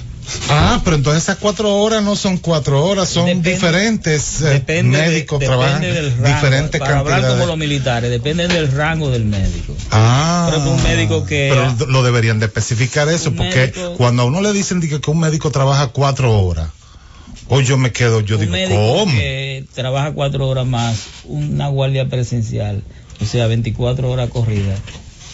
El caso es que en el país hay una gran confusión. Mire, yo tenía la idea de que los médicos habían dado un salto cualitativo en sus mejores condiciones, de que además el conflicto de del colapso de los servicios de salud que había dicho el colegio, nada más y nada menos que el Colegio Médico Dominicano, todo eso estaba ya en camino de solución. Y ahora lo que nos presenta el presidente del Colegio Médico es que, si bien es cierto que llegaron a algunos acuerdos para mejorar las condiciones de trabajo, salariales y todo esto del personal sanitario, pero entonces en materia del financiamiento para el sector salud para el 2017, las cosas no han mejorado y no hay correspondencia y parece que el colapso seguirá. Sí, porque es una mejoría parcial para los trabajadores del tema de salud en cuanto a sus honorarios y sus pensiones. Si ahí se avanzó, o sea, los médicos se pensionaron con el último salario más los incentivos y se logró un aumento salarial en 2 etapas de un 25%. Ahí hay un avance. Ahora, para mejorar el sistema propiamente como tal, no. Pero que ya se comienzan a hacer violaciones de esos acuerdos cuando se nombran los directores de hospitales de dedo, de que interino, pero van a durar toda la vida. Cuando el propio acuerdo plantea un llamado a concurso a nivel nacional, hay un gran déficit de médicos a nivel del país, más de 4.000 médicos, y el director del Servicio Nacional de Salud lo que expresa es que no tiene los recursos para hacer ese llamado. ¿Cuántos médicos necesitaría República Dominicana para el modelo de atención en salud que ustedes proponen el Colegio Médico Dominicano? No, para el modelo es otra cosa, hay que sentarse y rediseñar y analizar y en un pacto por la salud, eso es diferente. Ahora, actualmente se necesitan unos 4.000 médicos más para el modelo actual como estás, más de lo que está. Pero el gobierno se rehúsa y ya entra en violación a los acuerdos. Le deben más de 61 millones de pesos a los médicos residentes de los trabajos por concepto de pago de su dinero que le pagan todos los meses y otra serie de elementos que no le han pagado y más los nombramientos de los directores de manera sin concurso. Ya el gobierno está entrando en las violaciones de este acuerdo. Nosotros nos vamos a reunir en la junta directiva el próximo martes para sesionar y analizar las próximas acciones que van a hacer. Otro problema importante que hay en el sistema de salud son las ARS, el Sistema Dominicano de Seguridad Social. Las ARS dicen que son los dueños del Sistema Dominicano de Seguridad Social, que los pacientes son de ellos y que ellos nombran a quien sea. Y tienen en estos momentos excluido más de 15.000 médicos del Sistema Dominicano de Seguridad Social. ¿Hoy por qué lo tienen? La ley de S4 te da garantía del ejercicio de la medicina. Si un médico que no esté en una ARS le hace una receta a un enfermo de un hospital donde sea y va a una farmacia, no le venden los medicamentos porque ese médico sencillamente no trabaja con esa ARS y eso es imposible. Nosotros en este momento tenemos un diálogo con la DAR el próximo lunes 21 creo que cae, volveremos a reunirnos. Bueno, hay algo perdón, para que tú entres, José. Nosotros hemos hablado y aquí han venido a la misma emisora muchos médicos que ya estaban pensionados, que dicen que aunque se mejoraron las pensiones, ellos siguen ganando 5.000 pesos y que a ellos no los han tomado en cuenta. No, si se pensionaron con buenas pensiones. No ahora. Los que ya estaban pensionados, cuyas pensiones no se revisaron. Nosotros hicimos un levantamiento de esos médicos. Son 710 médicos que fueron pensionados ante los decretos 2829 y 210. Y nosotros le enviamos un listado al presidente de la República y al ministro de la Presidencia, Montalvo, para que le mejore los salarios de esos médicos. En manos del presidente de la República y del ministro de la Presidencia, Montalvo, está ese. Pero no corresponde al Colegio Médico luchar por esos pensionados como si fueran activos, porque si usted le envía una carta, mejórele en algo. Nosotros se lo como una lucha débil. Mire qué pasa, nosotros lo planteamos en el diálogo. No solamente el Colegio Médico, todos los demás gremios, porque lo mismo le pasa a la enfermera. Hay enfermera pensionada con 5.000 pesos. Esa es la realidad. Todos los gremios se lo planteamos, pero el gobierno se mantuvo intransigente con ese punto. Y ya teníamos 7 meses y había que salir de ese diálogo. En estos días nosotros nos vamos a reunir. Si hay que retomar las acciones, se retoman las acciones. El Colegio Médico no está atado con ese acuerdo a nadie. Ya el gobierno ha comenzado con las violaciones. Entonces, nosotros no estamos atados a nada el gobierno. Vamos a esperar a ver qué pasa y le hemos dicho que no alboroten las avispas. Que Waldo Ariel Suero responde a los médicos. Y si los médicos tienen un problema, yo lo voy a defender. No me importa el gobierno que claro, por el pienso medio. Que ustedes deben consolidar lo que han logrado. y no armar también un alboroto general. Bueno, por pero lo que no pasa es que el lograr. gobierno no quiere resolver el problema. Tenemos un concurso y tenemos que respetar lo que se acordó, y el gobierno no está respetando lo que se acordó. Bueno, hay algo que yo quería comentar y preguntarle, porque actualmente el órgano rector, de acuerdo a la ley del Sistema Nacional de Salud, es el Ministerio de Salud Pública, ¿no? Se supone. Correcto. Ese órgano rector... La ley 123 crea la red de los servicios, descentraliza el ministerio y crea el Servicio Nacional de Salud, lo separa de su función. El Servicio Nacional va a tener todos los empleados, va a unificar todos los hospitales de salud pública, los del IDSS y los de autogestión. Y el salud pública se va a quedar arriba como el rector. Esa es la ley que se promulgó el año pasado, la 123-15. Entonces, en la 123-15, realmente quien opera todo el Sistema Nacional de Salud es la dirección central ¿no? Que es donde... Del ministerio. No, el ministerio. La Dirección Central de Servicio Nacional de Salud. Sí, eso es lo que va. El doctor Monegro, que es el director. Que es lo que realmente. Tiene todo el personal en sus manos. Sí. Mismo. Eso tiene un presupuesto. Eso es el 40% del presupuesto total del Ministerio de Salud para el 2017. Estamos hablando de que va a tener 29.958 millones de pesos. Donde ahí está incorporado el pago de salario de todos los médicos. De todo el personal. De todo el personal del Sistema Regional de Salud. Nacional. Y por regiones. Hoy en día, al hacer esa clasificación, ya no hay posibilidad de tener mayor transparencia y uno no puede conocer cuánto se invierte en cada región, cuántos son los hospitales autogestionables, ¿no? Eso es correcto, lo escuché en otras ocasiones plantear eso. Entonces, la situación es... En esos 29.900 millones de pesos está contemplado el incremento, porque la dirección ejecutó en el año 2016 yo supongo que sí. 22.700 millones. Es decir, estamos hablando de un incremento de alrededor de unos 5.000 millones de pesos nada más para el año 2017. Yo manejo datos macro. El año antepasado, 2015. El presupuesto era de 62.000 millones de pesos. Ajá. El 16, 62.500. Este año, después de las negociaciones con el gobierno, aumentó 15.000 millones de pesos, o sea, 77.000 millones de pesos. Son 75.837. 75.000. Sí. Correcto. Ahora, hay un dato. Dentro de los incrementos, está un incremento a las transferencias corrientes y de capital que se le están haciendo los acueductos. Sí. Es decir, que real y efectivamente, por ejemplo, del Producto Interno Bruto, los 75.000 representan el 2.1% del PIB. Pero cuando nosotros quitamos la parte de agua, baja a no queda 1.9. 1.8% nada más. Que es lo que hemos planteado muchas veces. Que eso es lo que estamos recibiendo. Ese es el problema. 1.8 y nosotros estamos planteando que se eleve a un 5%. El gobierno dice que no tiene dinero.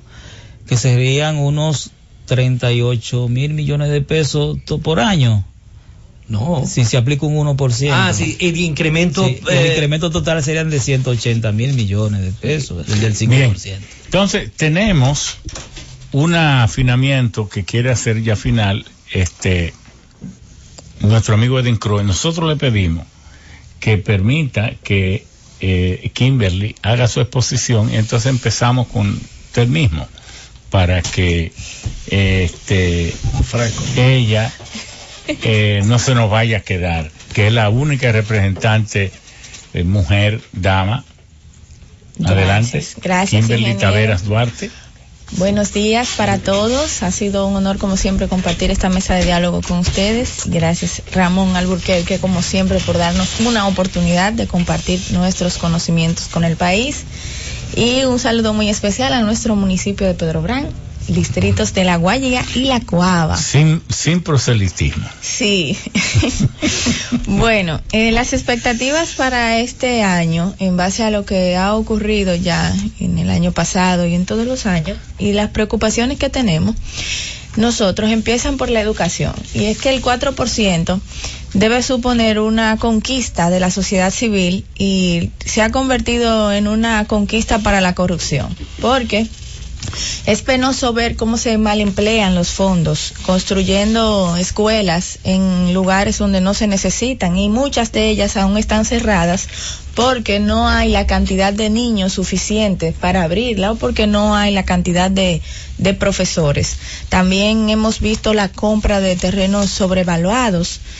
Y vemos cómo se está malgastando el presupuesto que tanto necesita la población, porque todos los demás problemas dependen básicamente del nivel de educación con el que cuenta la población dominicana.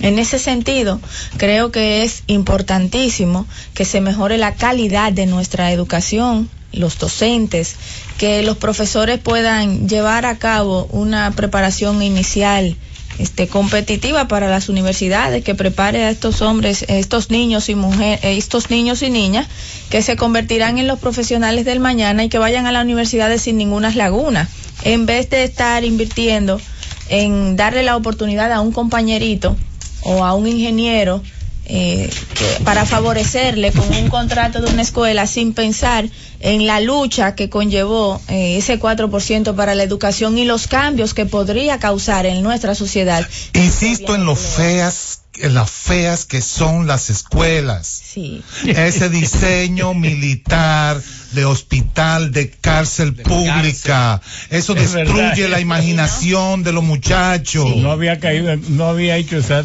pero creo que una cárcel tiene esta trinchera, las verjas tienen trinchera. Creo que cuando se habla de inteligencia múltiple y que le damos a nuestros hijos una educación muy a blanco y negro, no permitimos que se desarrolle su imaginación a esta temprana edad como debe hacerse, pero también la tan extendida que debe haber sido una solución para las amas de casa que trabajan, para las madres solteras que trabajan y para también los hogares que ambos padres trabajan y que necesitan dejar a sus hijos al cuidado, y que se mejore la calidad y la intensidad de la educación. Se ha convertido realmente en que estos niños tengan que ir a estas escuelas, como dice Edwin, a sufrir como si fuera una cárcel, porque no están equipadas con las actividades educativas necesarias para ocupar el tiempo de estos niños. La parte deportiva, no se han construido infraestructuras deportivas, laboratorios, bibliotecas, también de música, bandas de música y todas las actividades Kimberly, que permitan para que agregues ahí, en 2 ocasiones me he sentido muy afectado. En Juan Adrián, donde nosotros tenemos una pequeña propiedad hace muchos años, estaba yo con un grupo de adolescentes y le dije, qué bien, hay una escuela que está en una montaña muy fresca. Entonces yo les dije, qué bien, esto ya aquí tenemos tanda extendida. Me dijeron, sí. Digo, qué bien. ¿Y cómo es la alimentación? Me dijo, que nadie se la come. Yo digo, ¿y cómo es posible eso? Me dice, sí, cuando no es que el arroz está medio crudo, eso es un disparate. Digo, pero ¿cómo va a ser? Me dice, no, ¿usted no lo ha oído? Digo, no, para mí, yo lo que estaba era contento. La otra vez fue en la Luisa. Estoy dando datos para si el ministro o el director de bienestar estudiantil quieren comprobarlo, que lo hagan. No me anima interés de dañar nada. Así mismo. Estaba yo en la Luisa y con un grupo como 5 adolescentes. Les hice la misma observación.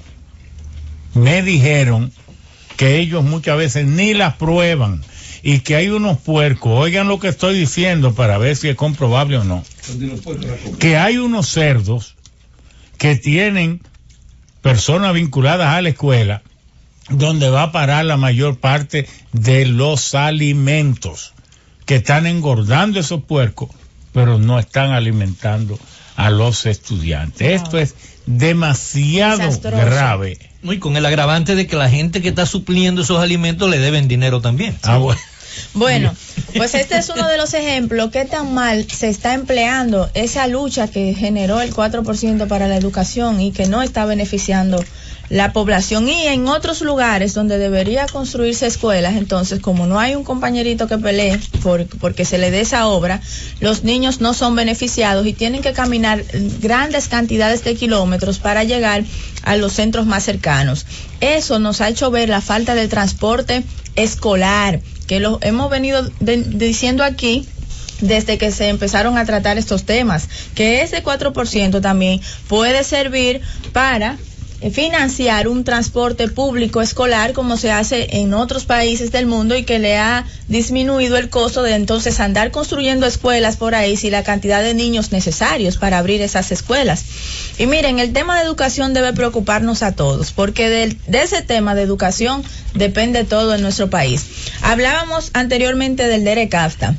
Ahí están los productores muy preocupados porque ya casi se cumplen las fechas de desgravaciones arancelarias en el que unos 140 productos van a ser desgravados y bueno, la producción de ellos va a disminuir aún más porque este tratado, en vez de favorecer las exportaciones dominicanas con los mercados más grandes de Europa y de Estados Unidos, lo que ha hecho es disminuirnos. ¿Por qué? Porque no contamos con las tecnologías adecuadas y las innovaciones para ser competitivos con esos grandes mercados.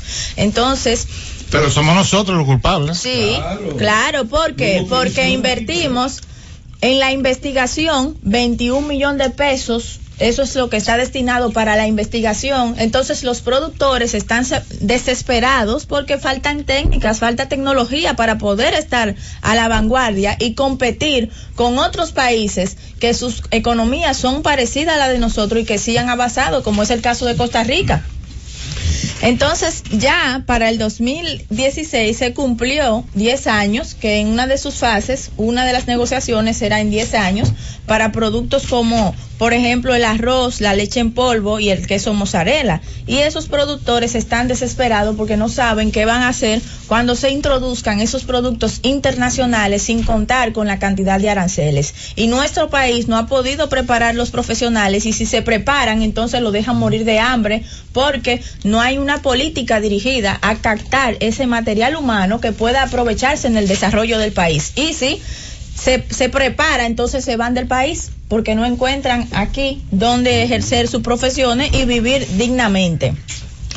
Otro de los problemas que a nosotros nos ha preocupado mucho es el transporte. Señores, con relación al 2015, en lo que vemos aquí publicado en impuestos internos, es que la cantidad de vehículos, Ramón, aumentó a 3.612.964 unidades. Un crecimiento de 214.302 vehículos, lo que es un ahí debe haber 2,5 millones que son motocicletas. Sí, un 56% de ese crecimiento es en motocicletas. Lo demás es en carros y vehículos de cargas destruyendo el medio ambiente. Pero ese 6.3% de crecimiento, la mayoría, el 26.2% está en el Distrito Nacional. Entonces usted ve que cuando llegan las 8 de la mañana, las 12 del mediodía y las 4 de la tarde y esto se expande por 2 o 3 horas, aquí no se puede caminar en el Distrito Nacional.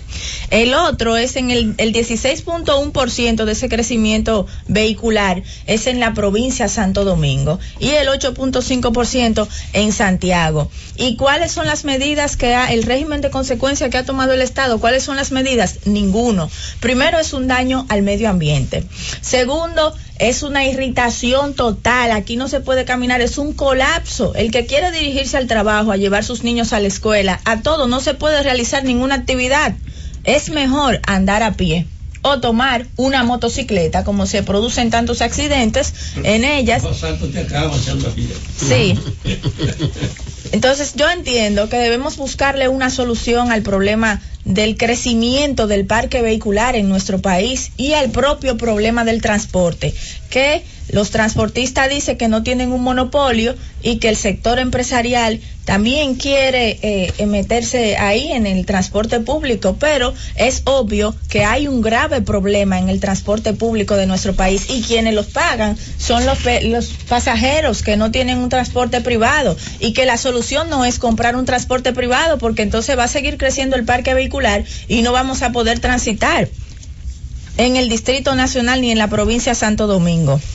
Otro tema inquietante para este año es el tema de Valle Nuevo. Bien lo ha dicho Ramón Alburquerque, y de todos los parques nacionales y las reservas, que debe cumplirse nuestra ley ambiental, porque ahí se nacen dos de los grandes ríos de nuestro país, de los 4 principales ríos de nuestro país, que es Yuna y Nizao, y tienen sus cabeceras allí. Además son fuente de agua para la presa de Sabanayegua, para la presa de Valdesia y para otras grandes presas de nuestro país, y no podemos permitir que porque alguien diga que ese terreno son de ellos, bajo las condiciones que sea, y claro que debe cumplirse si se demuestra que realmente son de ellos, eran en algún momento de ellos esos terrenos, pero que la prioridad de nuestro país de obtener agua es algo innegociable, y que no se vea esto como un problema social, sino que se vea como un problema de todo nuestro país, y que se pueda aplicar esta ley no solo en Valle Nuevo, sino en todos los demás parques.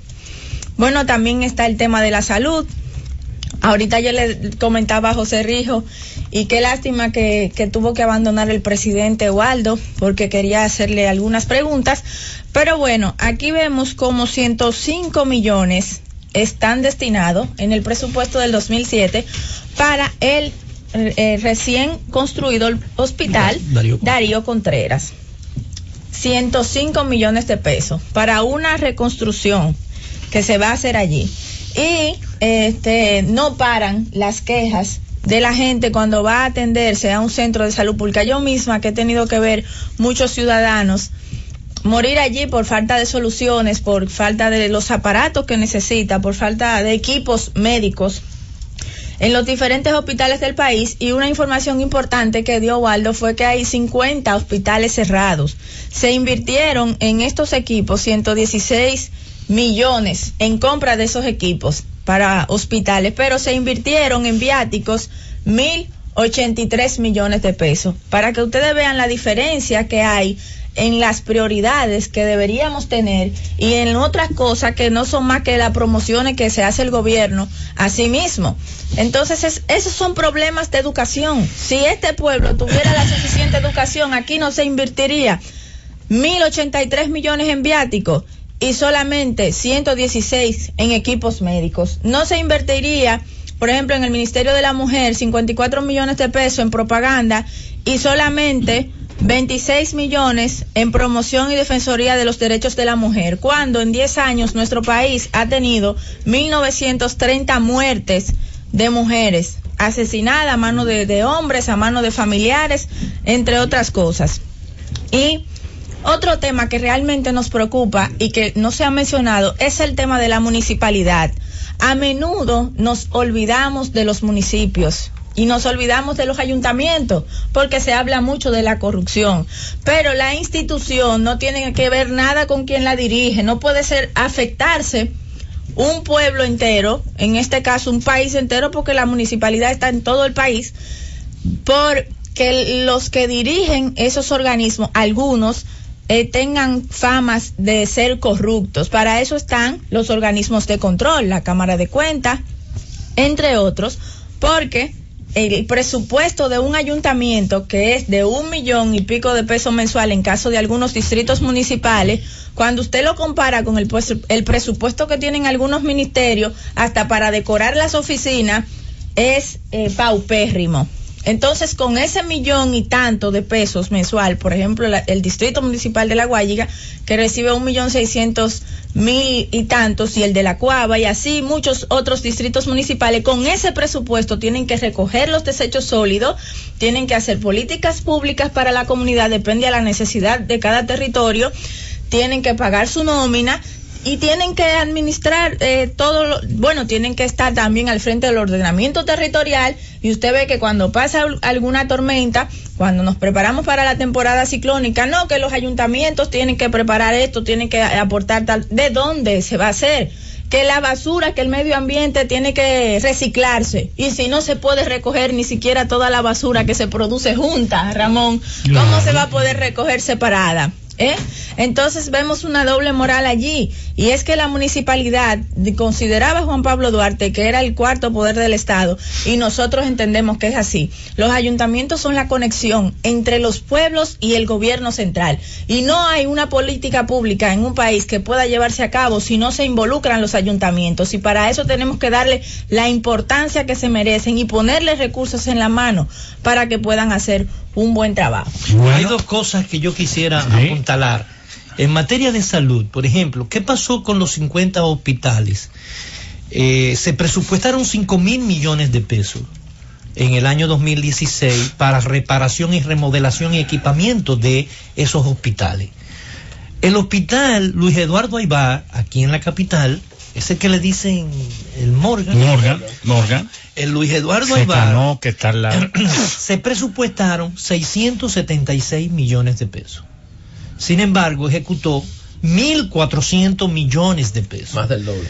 Es decir, que lo que estaba dispuesto, los 8 millones, o 10 millones, o 12 millones, para los pequeños hospitales de los pueblos, fue transferido a la remodelación y ampliación de la ciudad de salud Luis Eduardo Aybar, violentando todo el programa de planificación que hubo. Y lo segundo es que en educación, que tú tocaste el 4%, en los 4 años se ejecutaron 434.000 millones de pesos en educación.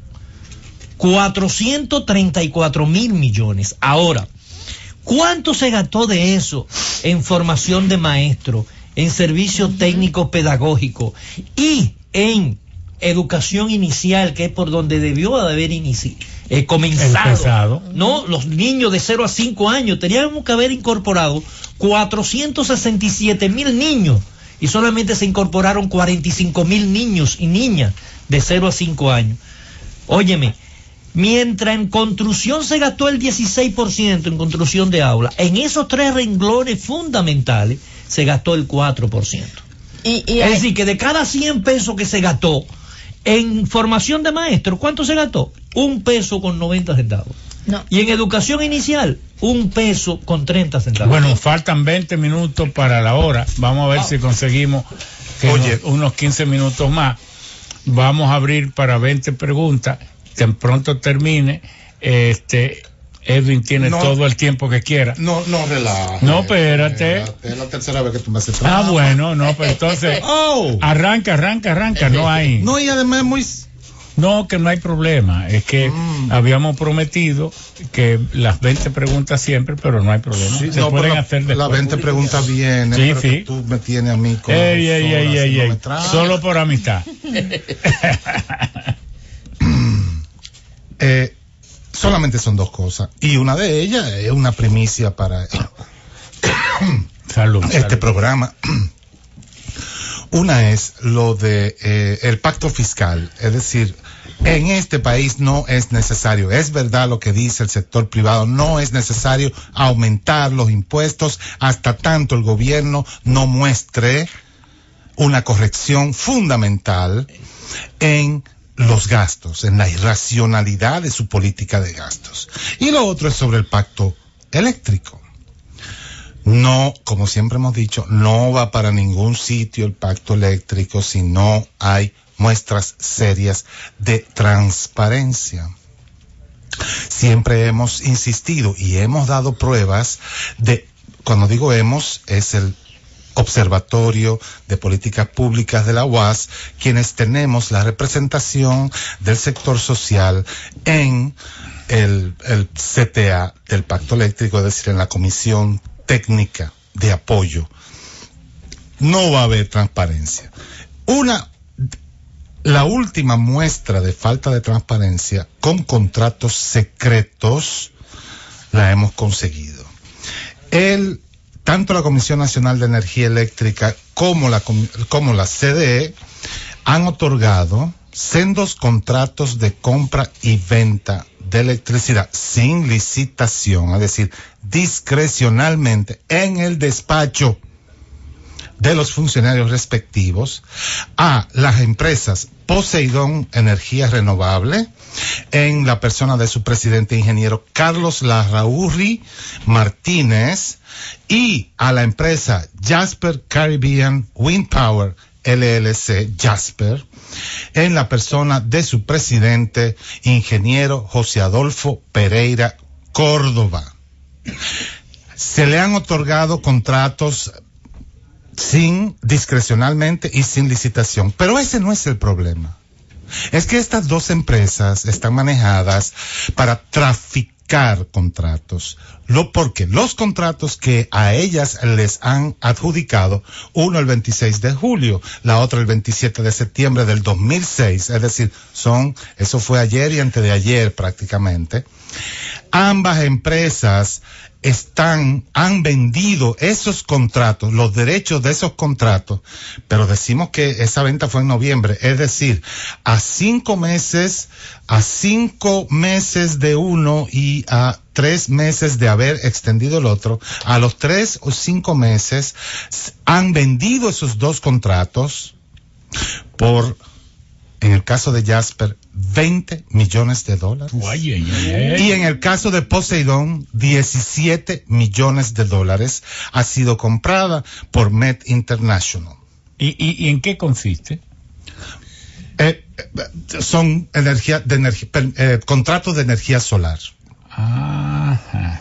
Pero estos son es decir, no tenemos nada en contra de la energía solar. Es decir, que consiguen el contrato proyecto y los revenden más. Por eso yo le llamo traficantes de contratos. Es decir, estos contratos originalmente no están licitados. Segundo, los permisos. Tampoco los contratos de compra y venta, que deberían de ser licitados, no son licitados, sino que son otorgados discrecionalmente. Pero si estos fueran los generadores de verdad, no sé, tendría menos problemas, pero que son traficantes de contratos que los revenden después más adelante por sus servicios de 20 millones y 17 millones. Pero tú te imaginas que 20 millones para el titular del contrato. ¿Por cuánto está la sobrevaluación para comprar una cosa así?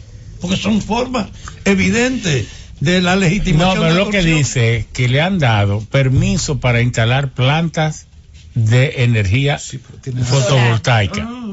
Los $20 millones es para la inversión la va a hacer el que lo ponga. El que lo compre. Entonces, hay empresas que no quieren andar buscando estos permisos y estas cosas. Si alguien los tiene, ellos se lo compran y eventualmente alguien vendrá y se instala, porque nadie va a comprarlo para 20 millones de dólares para ser titular de un contrato.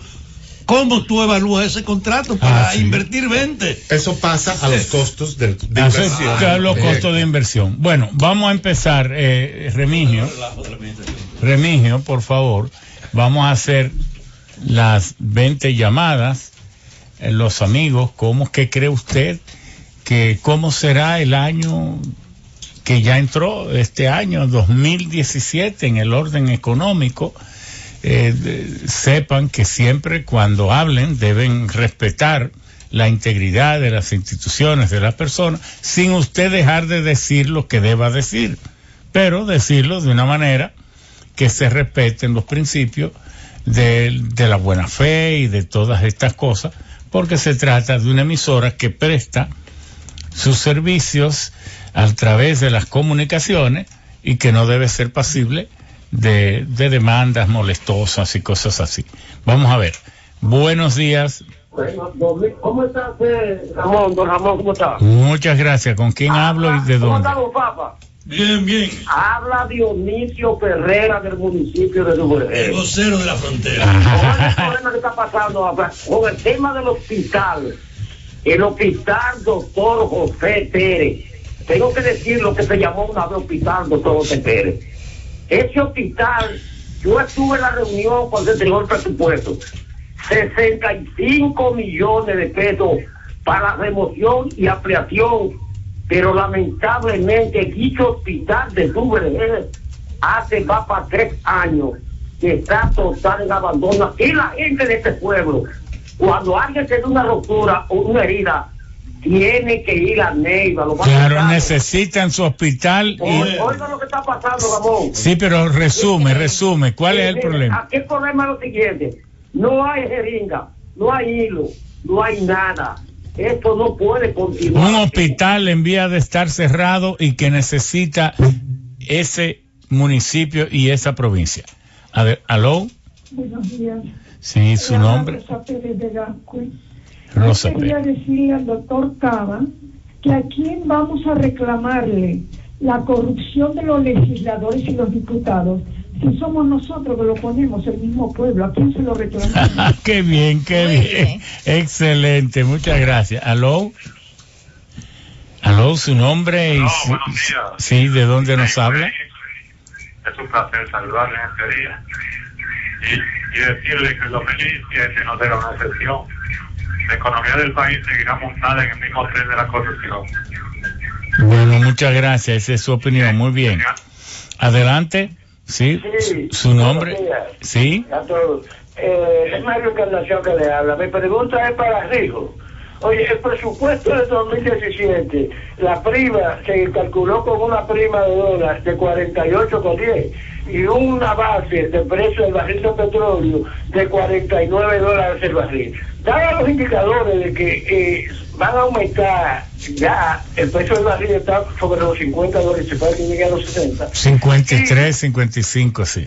Y la prima, ya se están haciendo transacciones hasta 48. ¿Cómo va a influir eso en el déficit de la cuenta corriente de la balanza de pago? Sí, una pregunta para José Rijo, muchas gracias. ¿Aló? La Zeta, buenos días, Esteban Páez desde Higüey. Desde Higüey, sí. Quería darle participación a su programa como alto interés para todas las comunidades, específicamente la comunidad de la Altagracia. Nosotros, mi familia, tenemos un proyecto de darle una autonomía, una independencia administrativa a la provincia, llegar justamente a salvaguardar su patrimonio, de preservar sus recursos naturales y darle un ordenamiento a todas las inversiones extranjeras de hotelería y turismo que se ha invertido en la isla y sobre todo en esta provincia.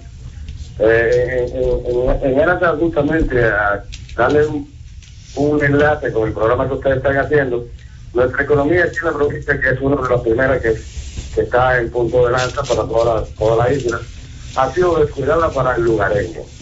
El lugareño no disfruta aquí de los beneficios inherentes a lo que él produce en su territorio. Sí, trate de resumirnos porque estamos al final del programa.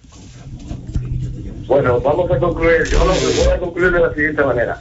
Voy a hacerle una invitación al programa para que, en la medida de lo posible, la exposición que vamos a preparar para darle esa independencia y autonomía a la provincia sea iniciada desde la Z. Tendremos un momento para comunicar con ustedes, Ramón. Sí, muchas gracias. Una idea muy original. Las provincias son parte de la integridad de la República. En verdad, debo aclarar, las provincias realmente no existen. La única razón que tienen de existir las provincias es para sustentar el Senado. Como hay un sistema bicameral, lo que tiene vida propia, orgánica, son los municipios. Ahora, la provincia, como aquí hay lo que llaman los franceses, un sistema de deuxième chambre, un sistema de una segunda cámara, que es el Senado. ¿Cómo se sustentaría el Senado si no hay una división político-administrativa para elegir los senadores? Si usted se pone a pensar, la única utilidad que tiene ese concepto político-administrativo artificial llamado provincia es elegir los senadores. De manera que, sí. ¿Aló? Sí, correcto. Sí, no, ya, por favor, sí, ya, ¿aló? Sí. ¿Aló? ¿Aló? Ahí, a Ramón. ¿Son de la Z? Sí, sí, por favor, dígame su nombre y de dónde nos habla. No, yo soy de Alcarrizo. Alcarrizo. Mi nombre es Ricardo. Sí, dígame, ¿qué usted quiere expresarnos? Oye, es Ramón, a Ramón yo quería más dirigirle esa palabra. Sí, soy yo. Oye, Ramón, oye, usted nunca ha sido santo de mi devoción. Qué bien. Pero debo reconocer que usted tiene mucho talento. Muchas gracias, Siempre hemos recomendado, mi opinión, que usted debía ser director de minería en el gobierno que sea, no importa que esté Danilo quien sea. Bueno, muchas gracias. Muchas gracias. Bueno, se cayó, no fui yo. Están proponiendo para ministro. Sí, bueno.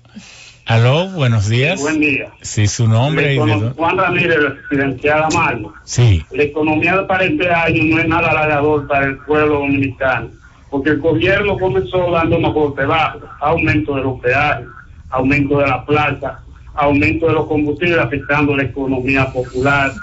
Entonces yo creo que para el pueblo dominicano esto afecta a los salarios, que es algo vital para nosotros, y el gobierno no anuncia un aumento general de salarios, lo que implica que el poder adquisitivo de los salarios se cae, y entonces el pueblo dominicano no tiene esperanza para este año. Muy bien, oiga, qué bien, cómo lo resumió, ¿eh? Buenos días. Bueno, buenos días. Sí, sí.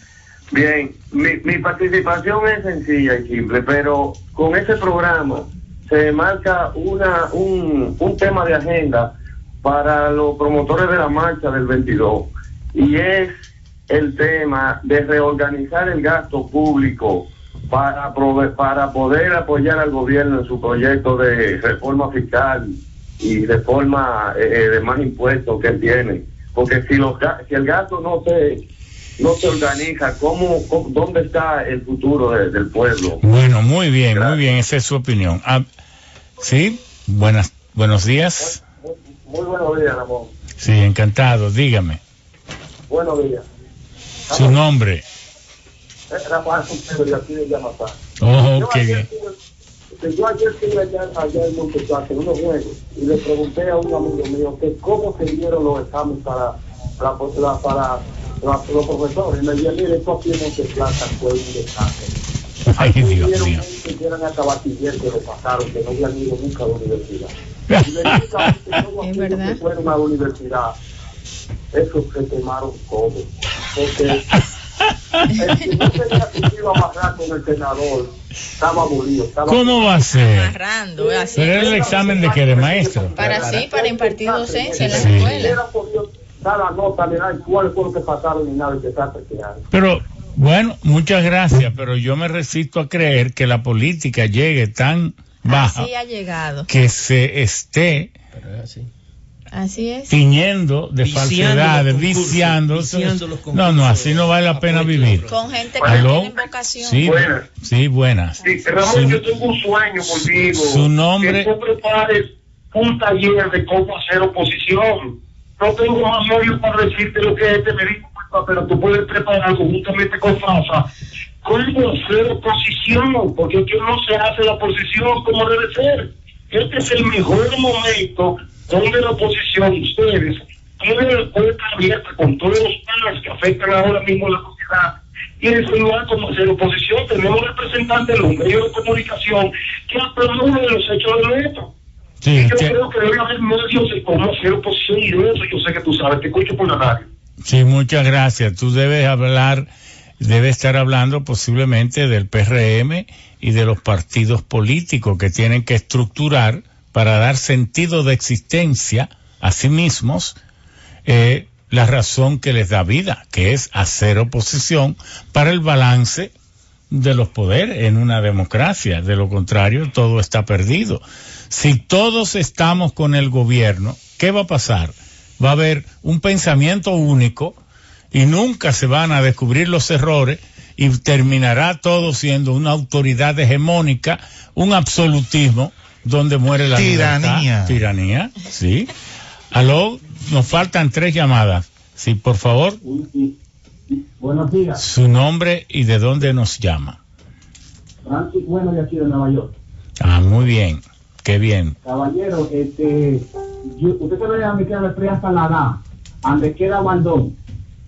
Yo me crié en la calle 1 de los Salados Viejos, y jugando belluga, capita, con los amiguitos de la escuela, yo escuchaba a la gente mayores diciendo ellos que el PLD en ese tiempo, que era cuando gobernaba Balaguer, que ellos eran unos vendepatrias, porque ellos le vendían su voto, o sea, a Balaguer.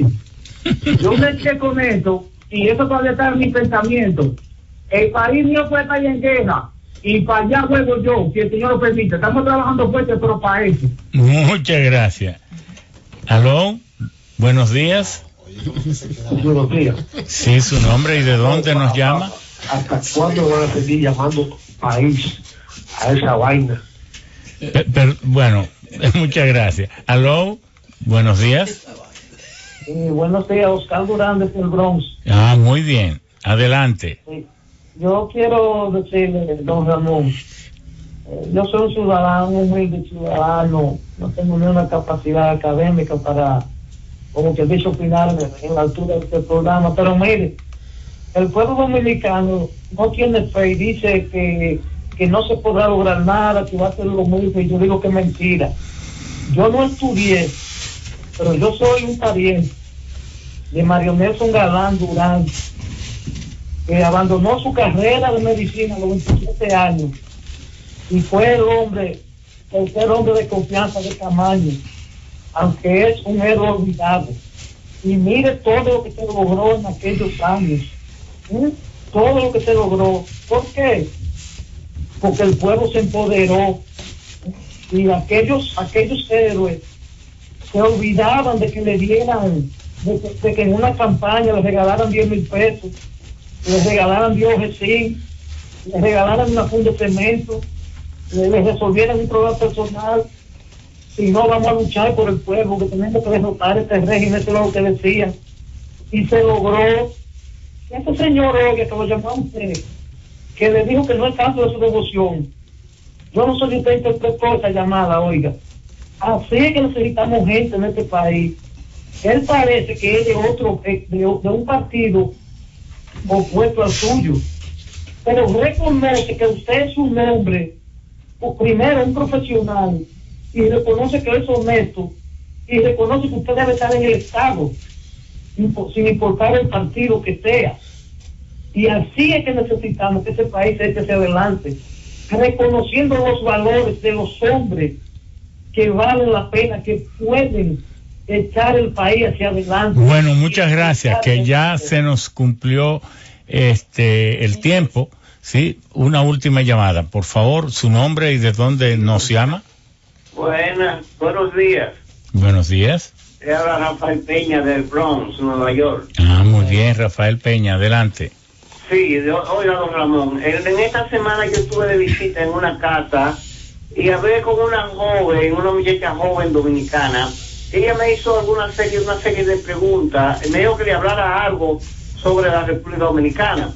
Yo el tema que le puse fue el trasiego de carbón que hay de la República Dominicana hacia Haití. Correcto. Y yo le dije que eso se estaba haciendo por la razón de que los restaurantes en Europa, en Canadá y aquí en Estados Unidos lo estaban usando para la cocina, para hacer carne. Y ella me dijo, ¿y tú estás creyendo eso? Digo yo, sí. Y me dice, pues mira, no, te voy a enseñar algo que es con lo que está pasando con el carbón dominicano. ¿Usted sabe lo que es? Una crema que están haciendo para el cutis, que es sumamente cara, se está vendiendo en Europa y en Estados Unidos. Bueno, gracias. Y tiene mucho uso y es bastante cara. Bueno, el carbón dominicano está bien, muchas gracias, esa es su opinión. Adelante, sí, la última llamada, definitivamente. Dígame.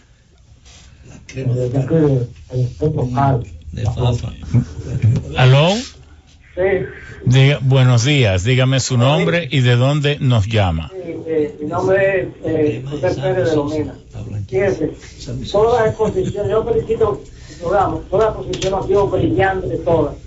Y yo lo que he visto es que todas concluyen que esto es un país de corrupto, y de una corrupción aparte de sí, una mafia que lo está gobernando. Muchas gracias. Bueno, hemos llegado al final de la llamada. Cada uno tiene 2 minutos para hacer su recomendación. Empiezo por don Edwin Croes. Solo habrá pacto eléctrico si el gobierno se decide a ser transparente.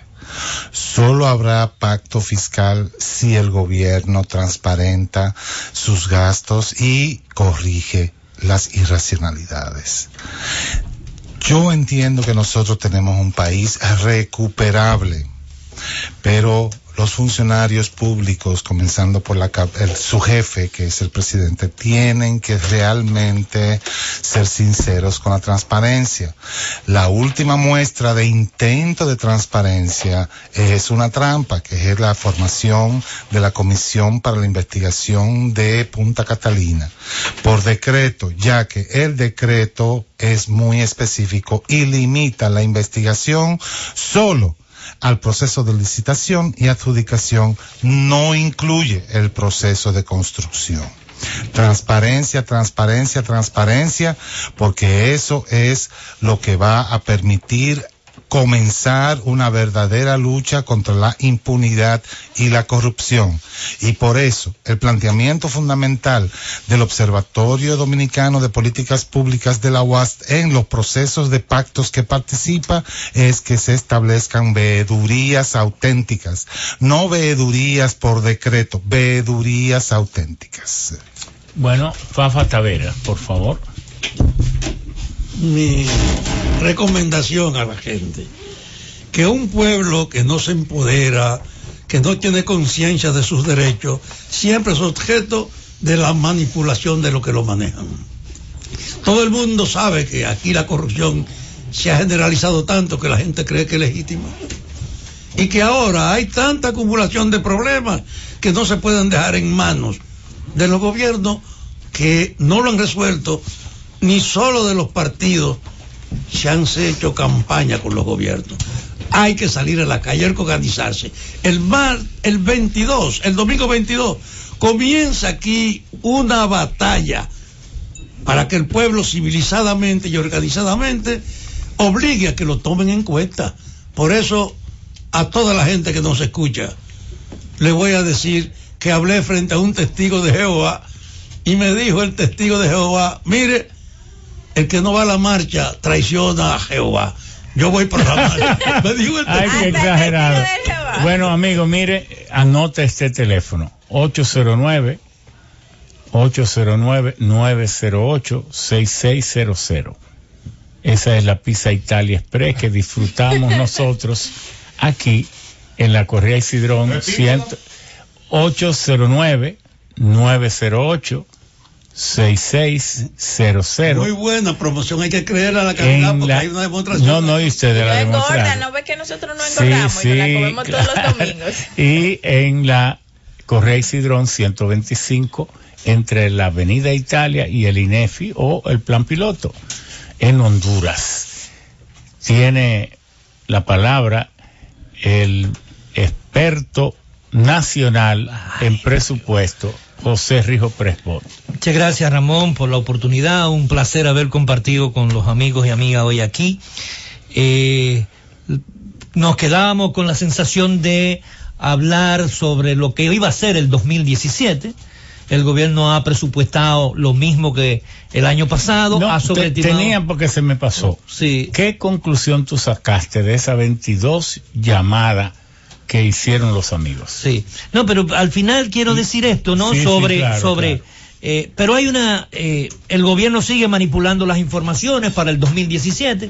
El déficit va a subir no 85.000, como ellos dicen, sino será unos 147.000 millones. ¿Cómo va a ser? Sí, el 4%. Todo esto crea una gran incertidumbre para el año 2017. Pero el 4% no es para educación. No, 4% de endeudamiento, de déficit. No, está bien. Porque el déficit es endeudamiento. Claro, sí, háblele bien claro a la gente, como usted el sabe déficit hacer. es endeudamiento. Entonces, todo esto nos crea una incertidumbre terrible. Si a eso lo unimos a esta cultura de que nos quieren meter en la cabeza de que hay un pensamiento único y que hay una sola forma de ver la realidad, de que aquí no pasa nada nunca, para seguir reforzando esta mentalidad de marginalidad, de mantenerse la gente al margen y no participar, yo creo que se le puede demostrar de que eso no es verdad el 22 de este mes, domingo a las 10 de la mañana, en la 27 de febrero, esquina Máximo Gómez. Porque lo de Odebrecht no es Odebrecht solo, es todo el mal manejo irresponsable de los recursos públicos, es la falta de institucionalidad, es la falta de respeto a la ley, es la falta de respeto a lo cotidiano, a la vida normal, es la falta de inversión en salud, en educación, en seguridad ciudadana, es la falta de vivir un Estado de Derecho.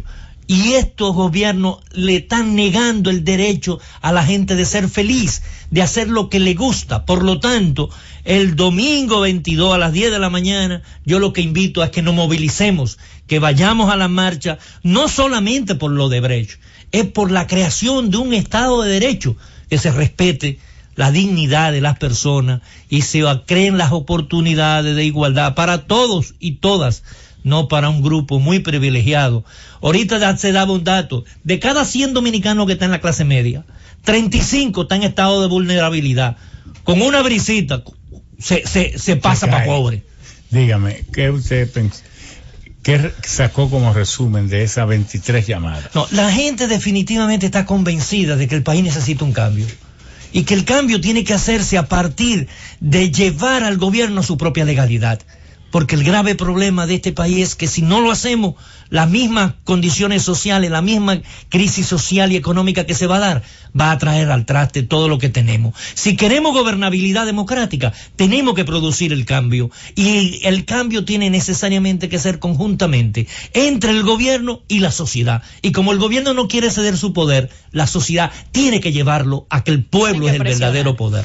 Usted expresó, ahora va Julio Caminero, pero antes, para darle un poco de relax a estas intervenciones, usted utilizó una frase, dar al traste. ¿Sabe que una gran parte de las personas utiliza esa frase, dar al traste, en el sentido totalmente opuesto?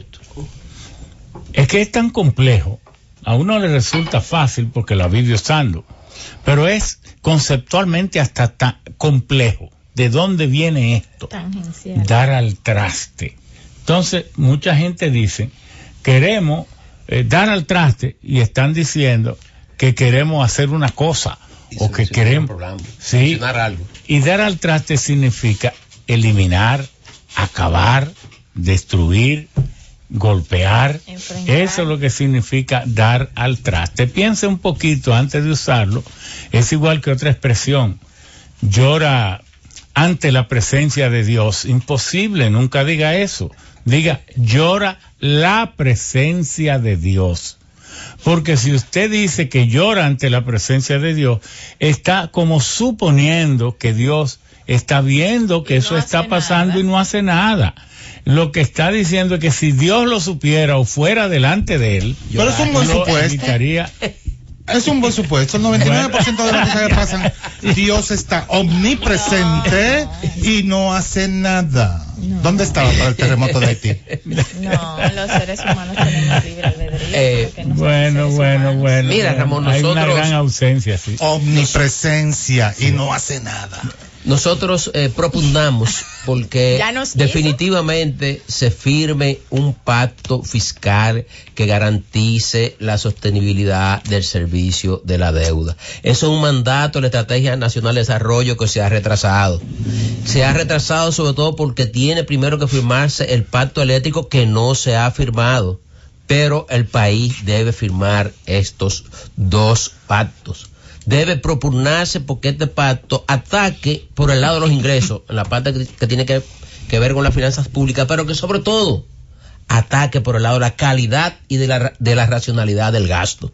Hay un tema transversal a actividades económicas que nosotros no lo tocamos y que nosotros propugnamos porque el país debe firmar un pacto para combatir la delincuencia. esto le está haciendo serios daños económicos a las actividades económicas y a la psicología del dominicano. Ya uno sale de su casa y está preocupado qué encontrará cuando llegue a la casa, y viceversa, el que se quede en la casa está preocupado hasta que ese miembro que está en la calle no llegue.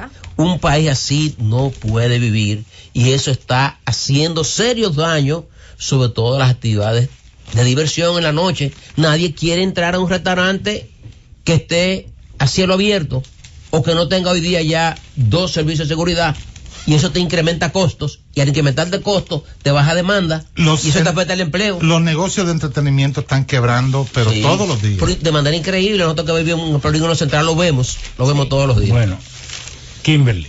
Bueno, en este sentido, yo creo que la madre de todos los males de nosotros es la educación. Yo vuelvo y caigo ahí. ¿Por qué?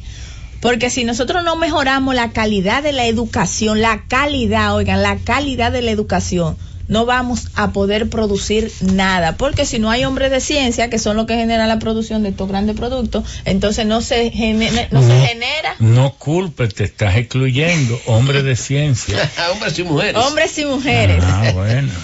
Entonces nunca podrá desarrollarse en nuestro país las grandes industrias, que son las que generan al final los empleos que necesitamos para combatir la delincuencia. Porque el que roba porque no tiene empleo. Bueno, no es que lo estoy justificando. Uno de ellos, no los principales. No es que lo estoy justificando, pero si no se produce nada nosotros no podemos ser un país de servicio, teniendo tantos recursos para poder producir lo que nosotros queramos. ¿Qué es lo que nos faltan? Recursos Entonces, humanos. En la administración pública, que se dice que hay tanta corrupción, roban porque son desempleados. No, ahí viene el otro punto. ¿En qué es importante la educación en un funcionario público? ¿Cómo afecta el que el electorado no esté educado? Porque escoge lo peor, porque va a votar por 500 o por 1,000 pesos y no va a votar por tener la información de esos candidatos que pueden hacer un buen trabajo por el país. Ahí influye la educación. ¿En qué otra cosa influye la educación también? Usted no va a hacer su comentario ahora. Está desesperado. ¿En qué otra cosa? La agenda mundial habla de energías renovables, de desarrollo sostenible. Si una persona está educada, usted no le puede decir por qué no puede, de los 3 vehículos que tiene en su casa, por qué no puede usar el transporte colectivo, el transporte público, que genera menos contaminación, y dejar los 3 vehículos en su casa, en la comodidad de su hogar. No lo va a entender porque no está educado, y a lo mejor consiguió dinero de una manera que, bueno, práctica. Y así sucesivamente, todos los males de nuestra sociedad. Querida, yo he visto a las mentes más brillantes ser los corruptos más no siempre, asquerosos. No, yo no estoy hablando de mentes brillantes para dirigir el país. Yo creo que junto con la educación, para no decirte antes, los mejores preparados no son los más la ley, el cumplimiento de la ley, seamos brutos o educados, es la ley.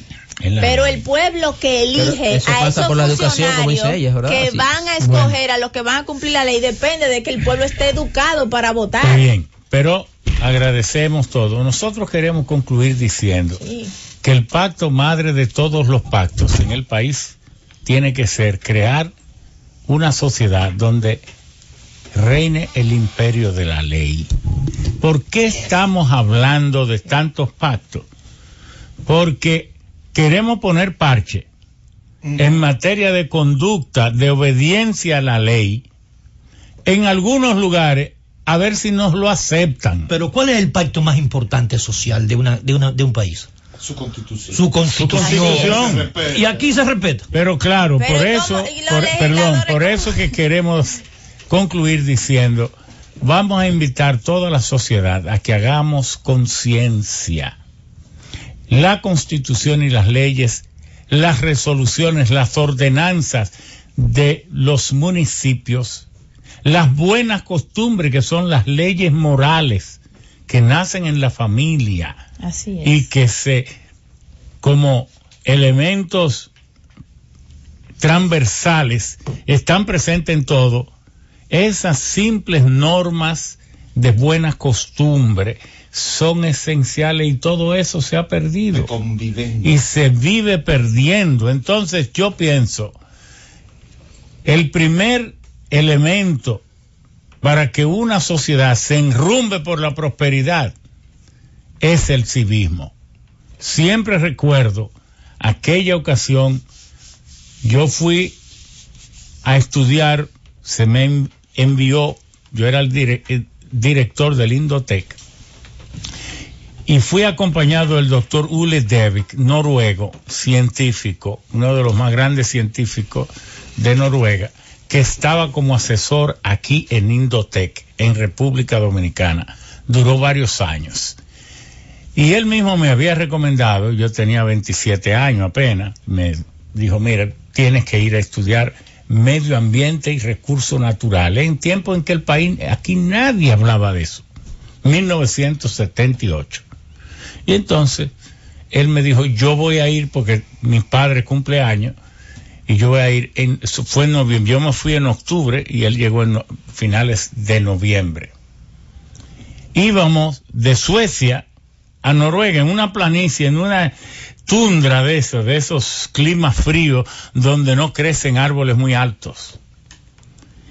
Íbamos a una carretera donde yo alcanzaba a ver en un 4x4 que no venía nadie, casi ni aves volando había.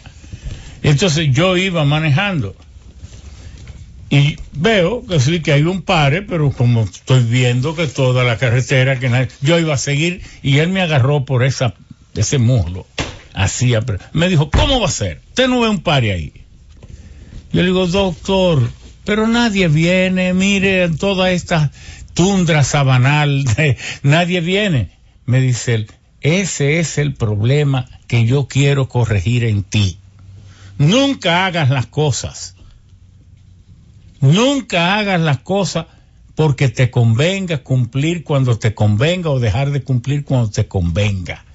Si hay una ley, una decisión de la sociedad que dice que esto se hace de una forma y ahí hay un pare, ese pare es para que lo respete, venga o no venga nadie.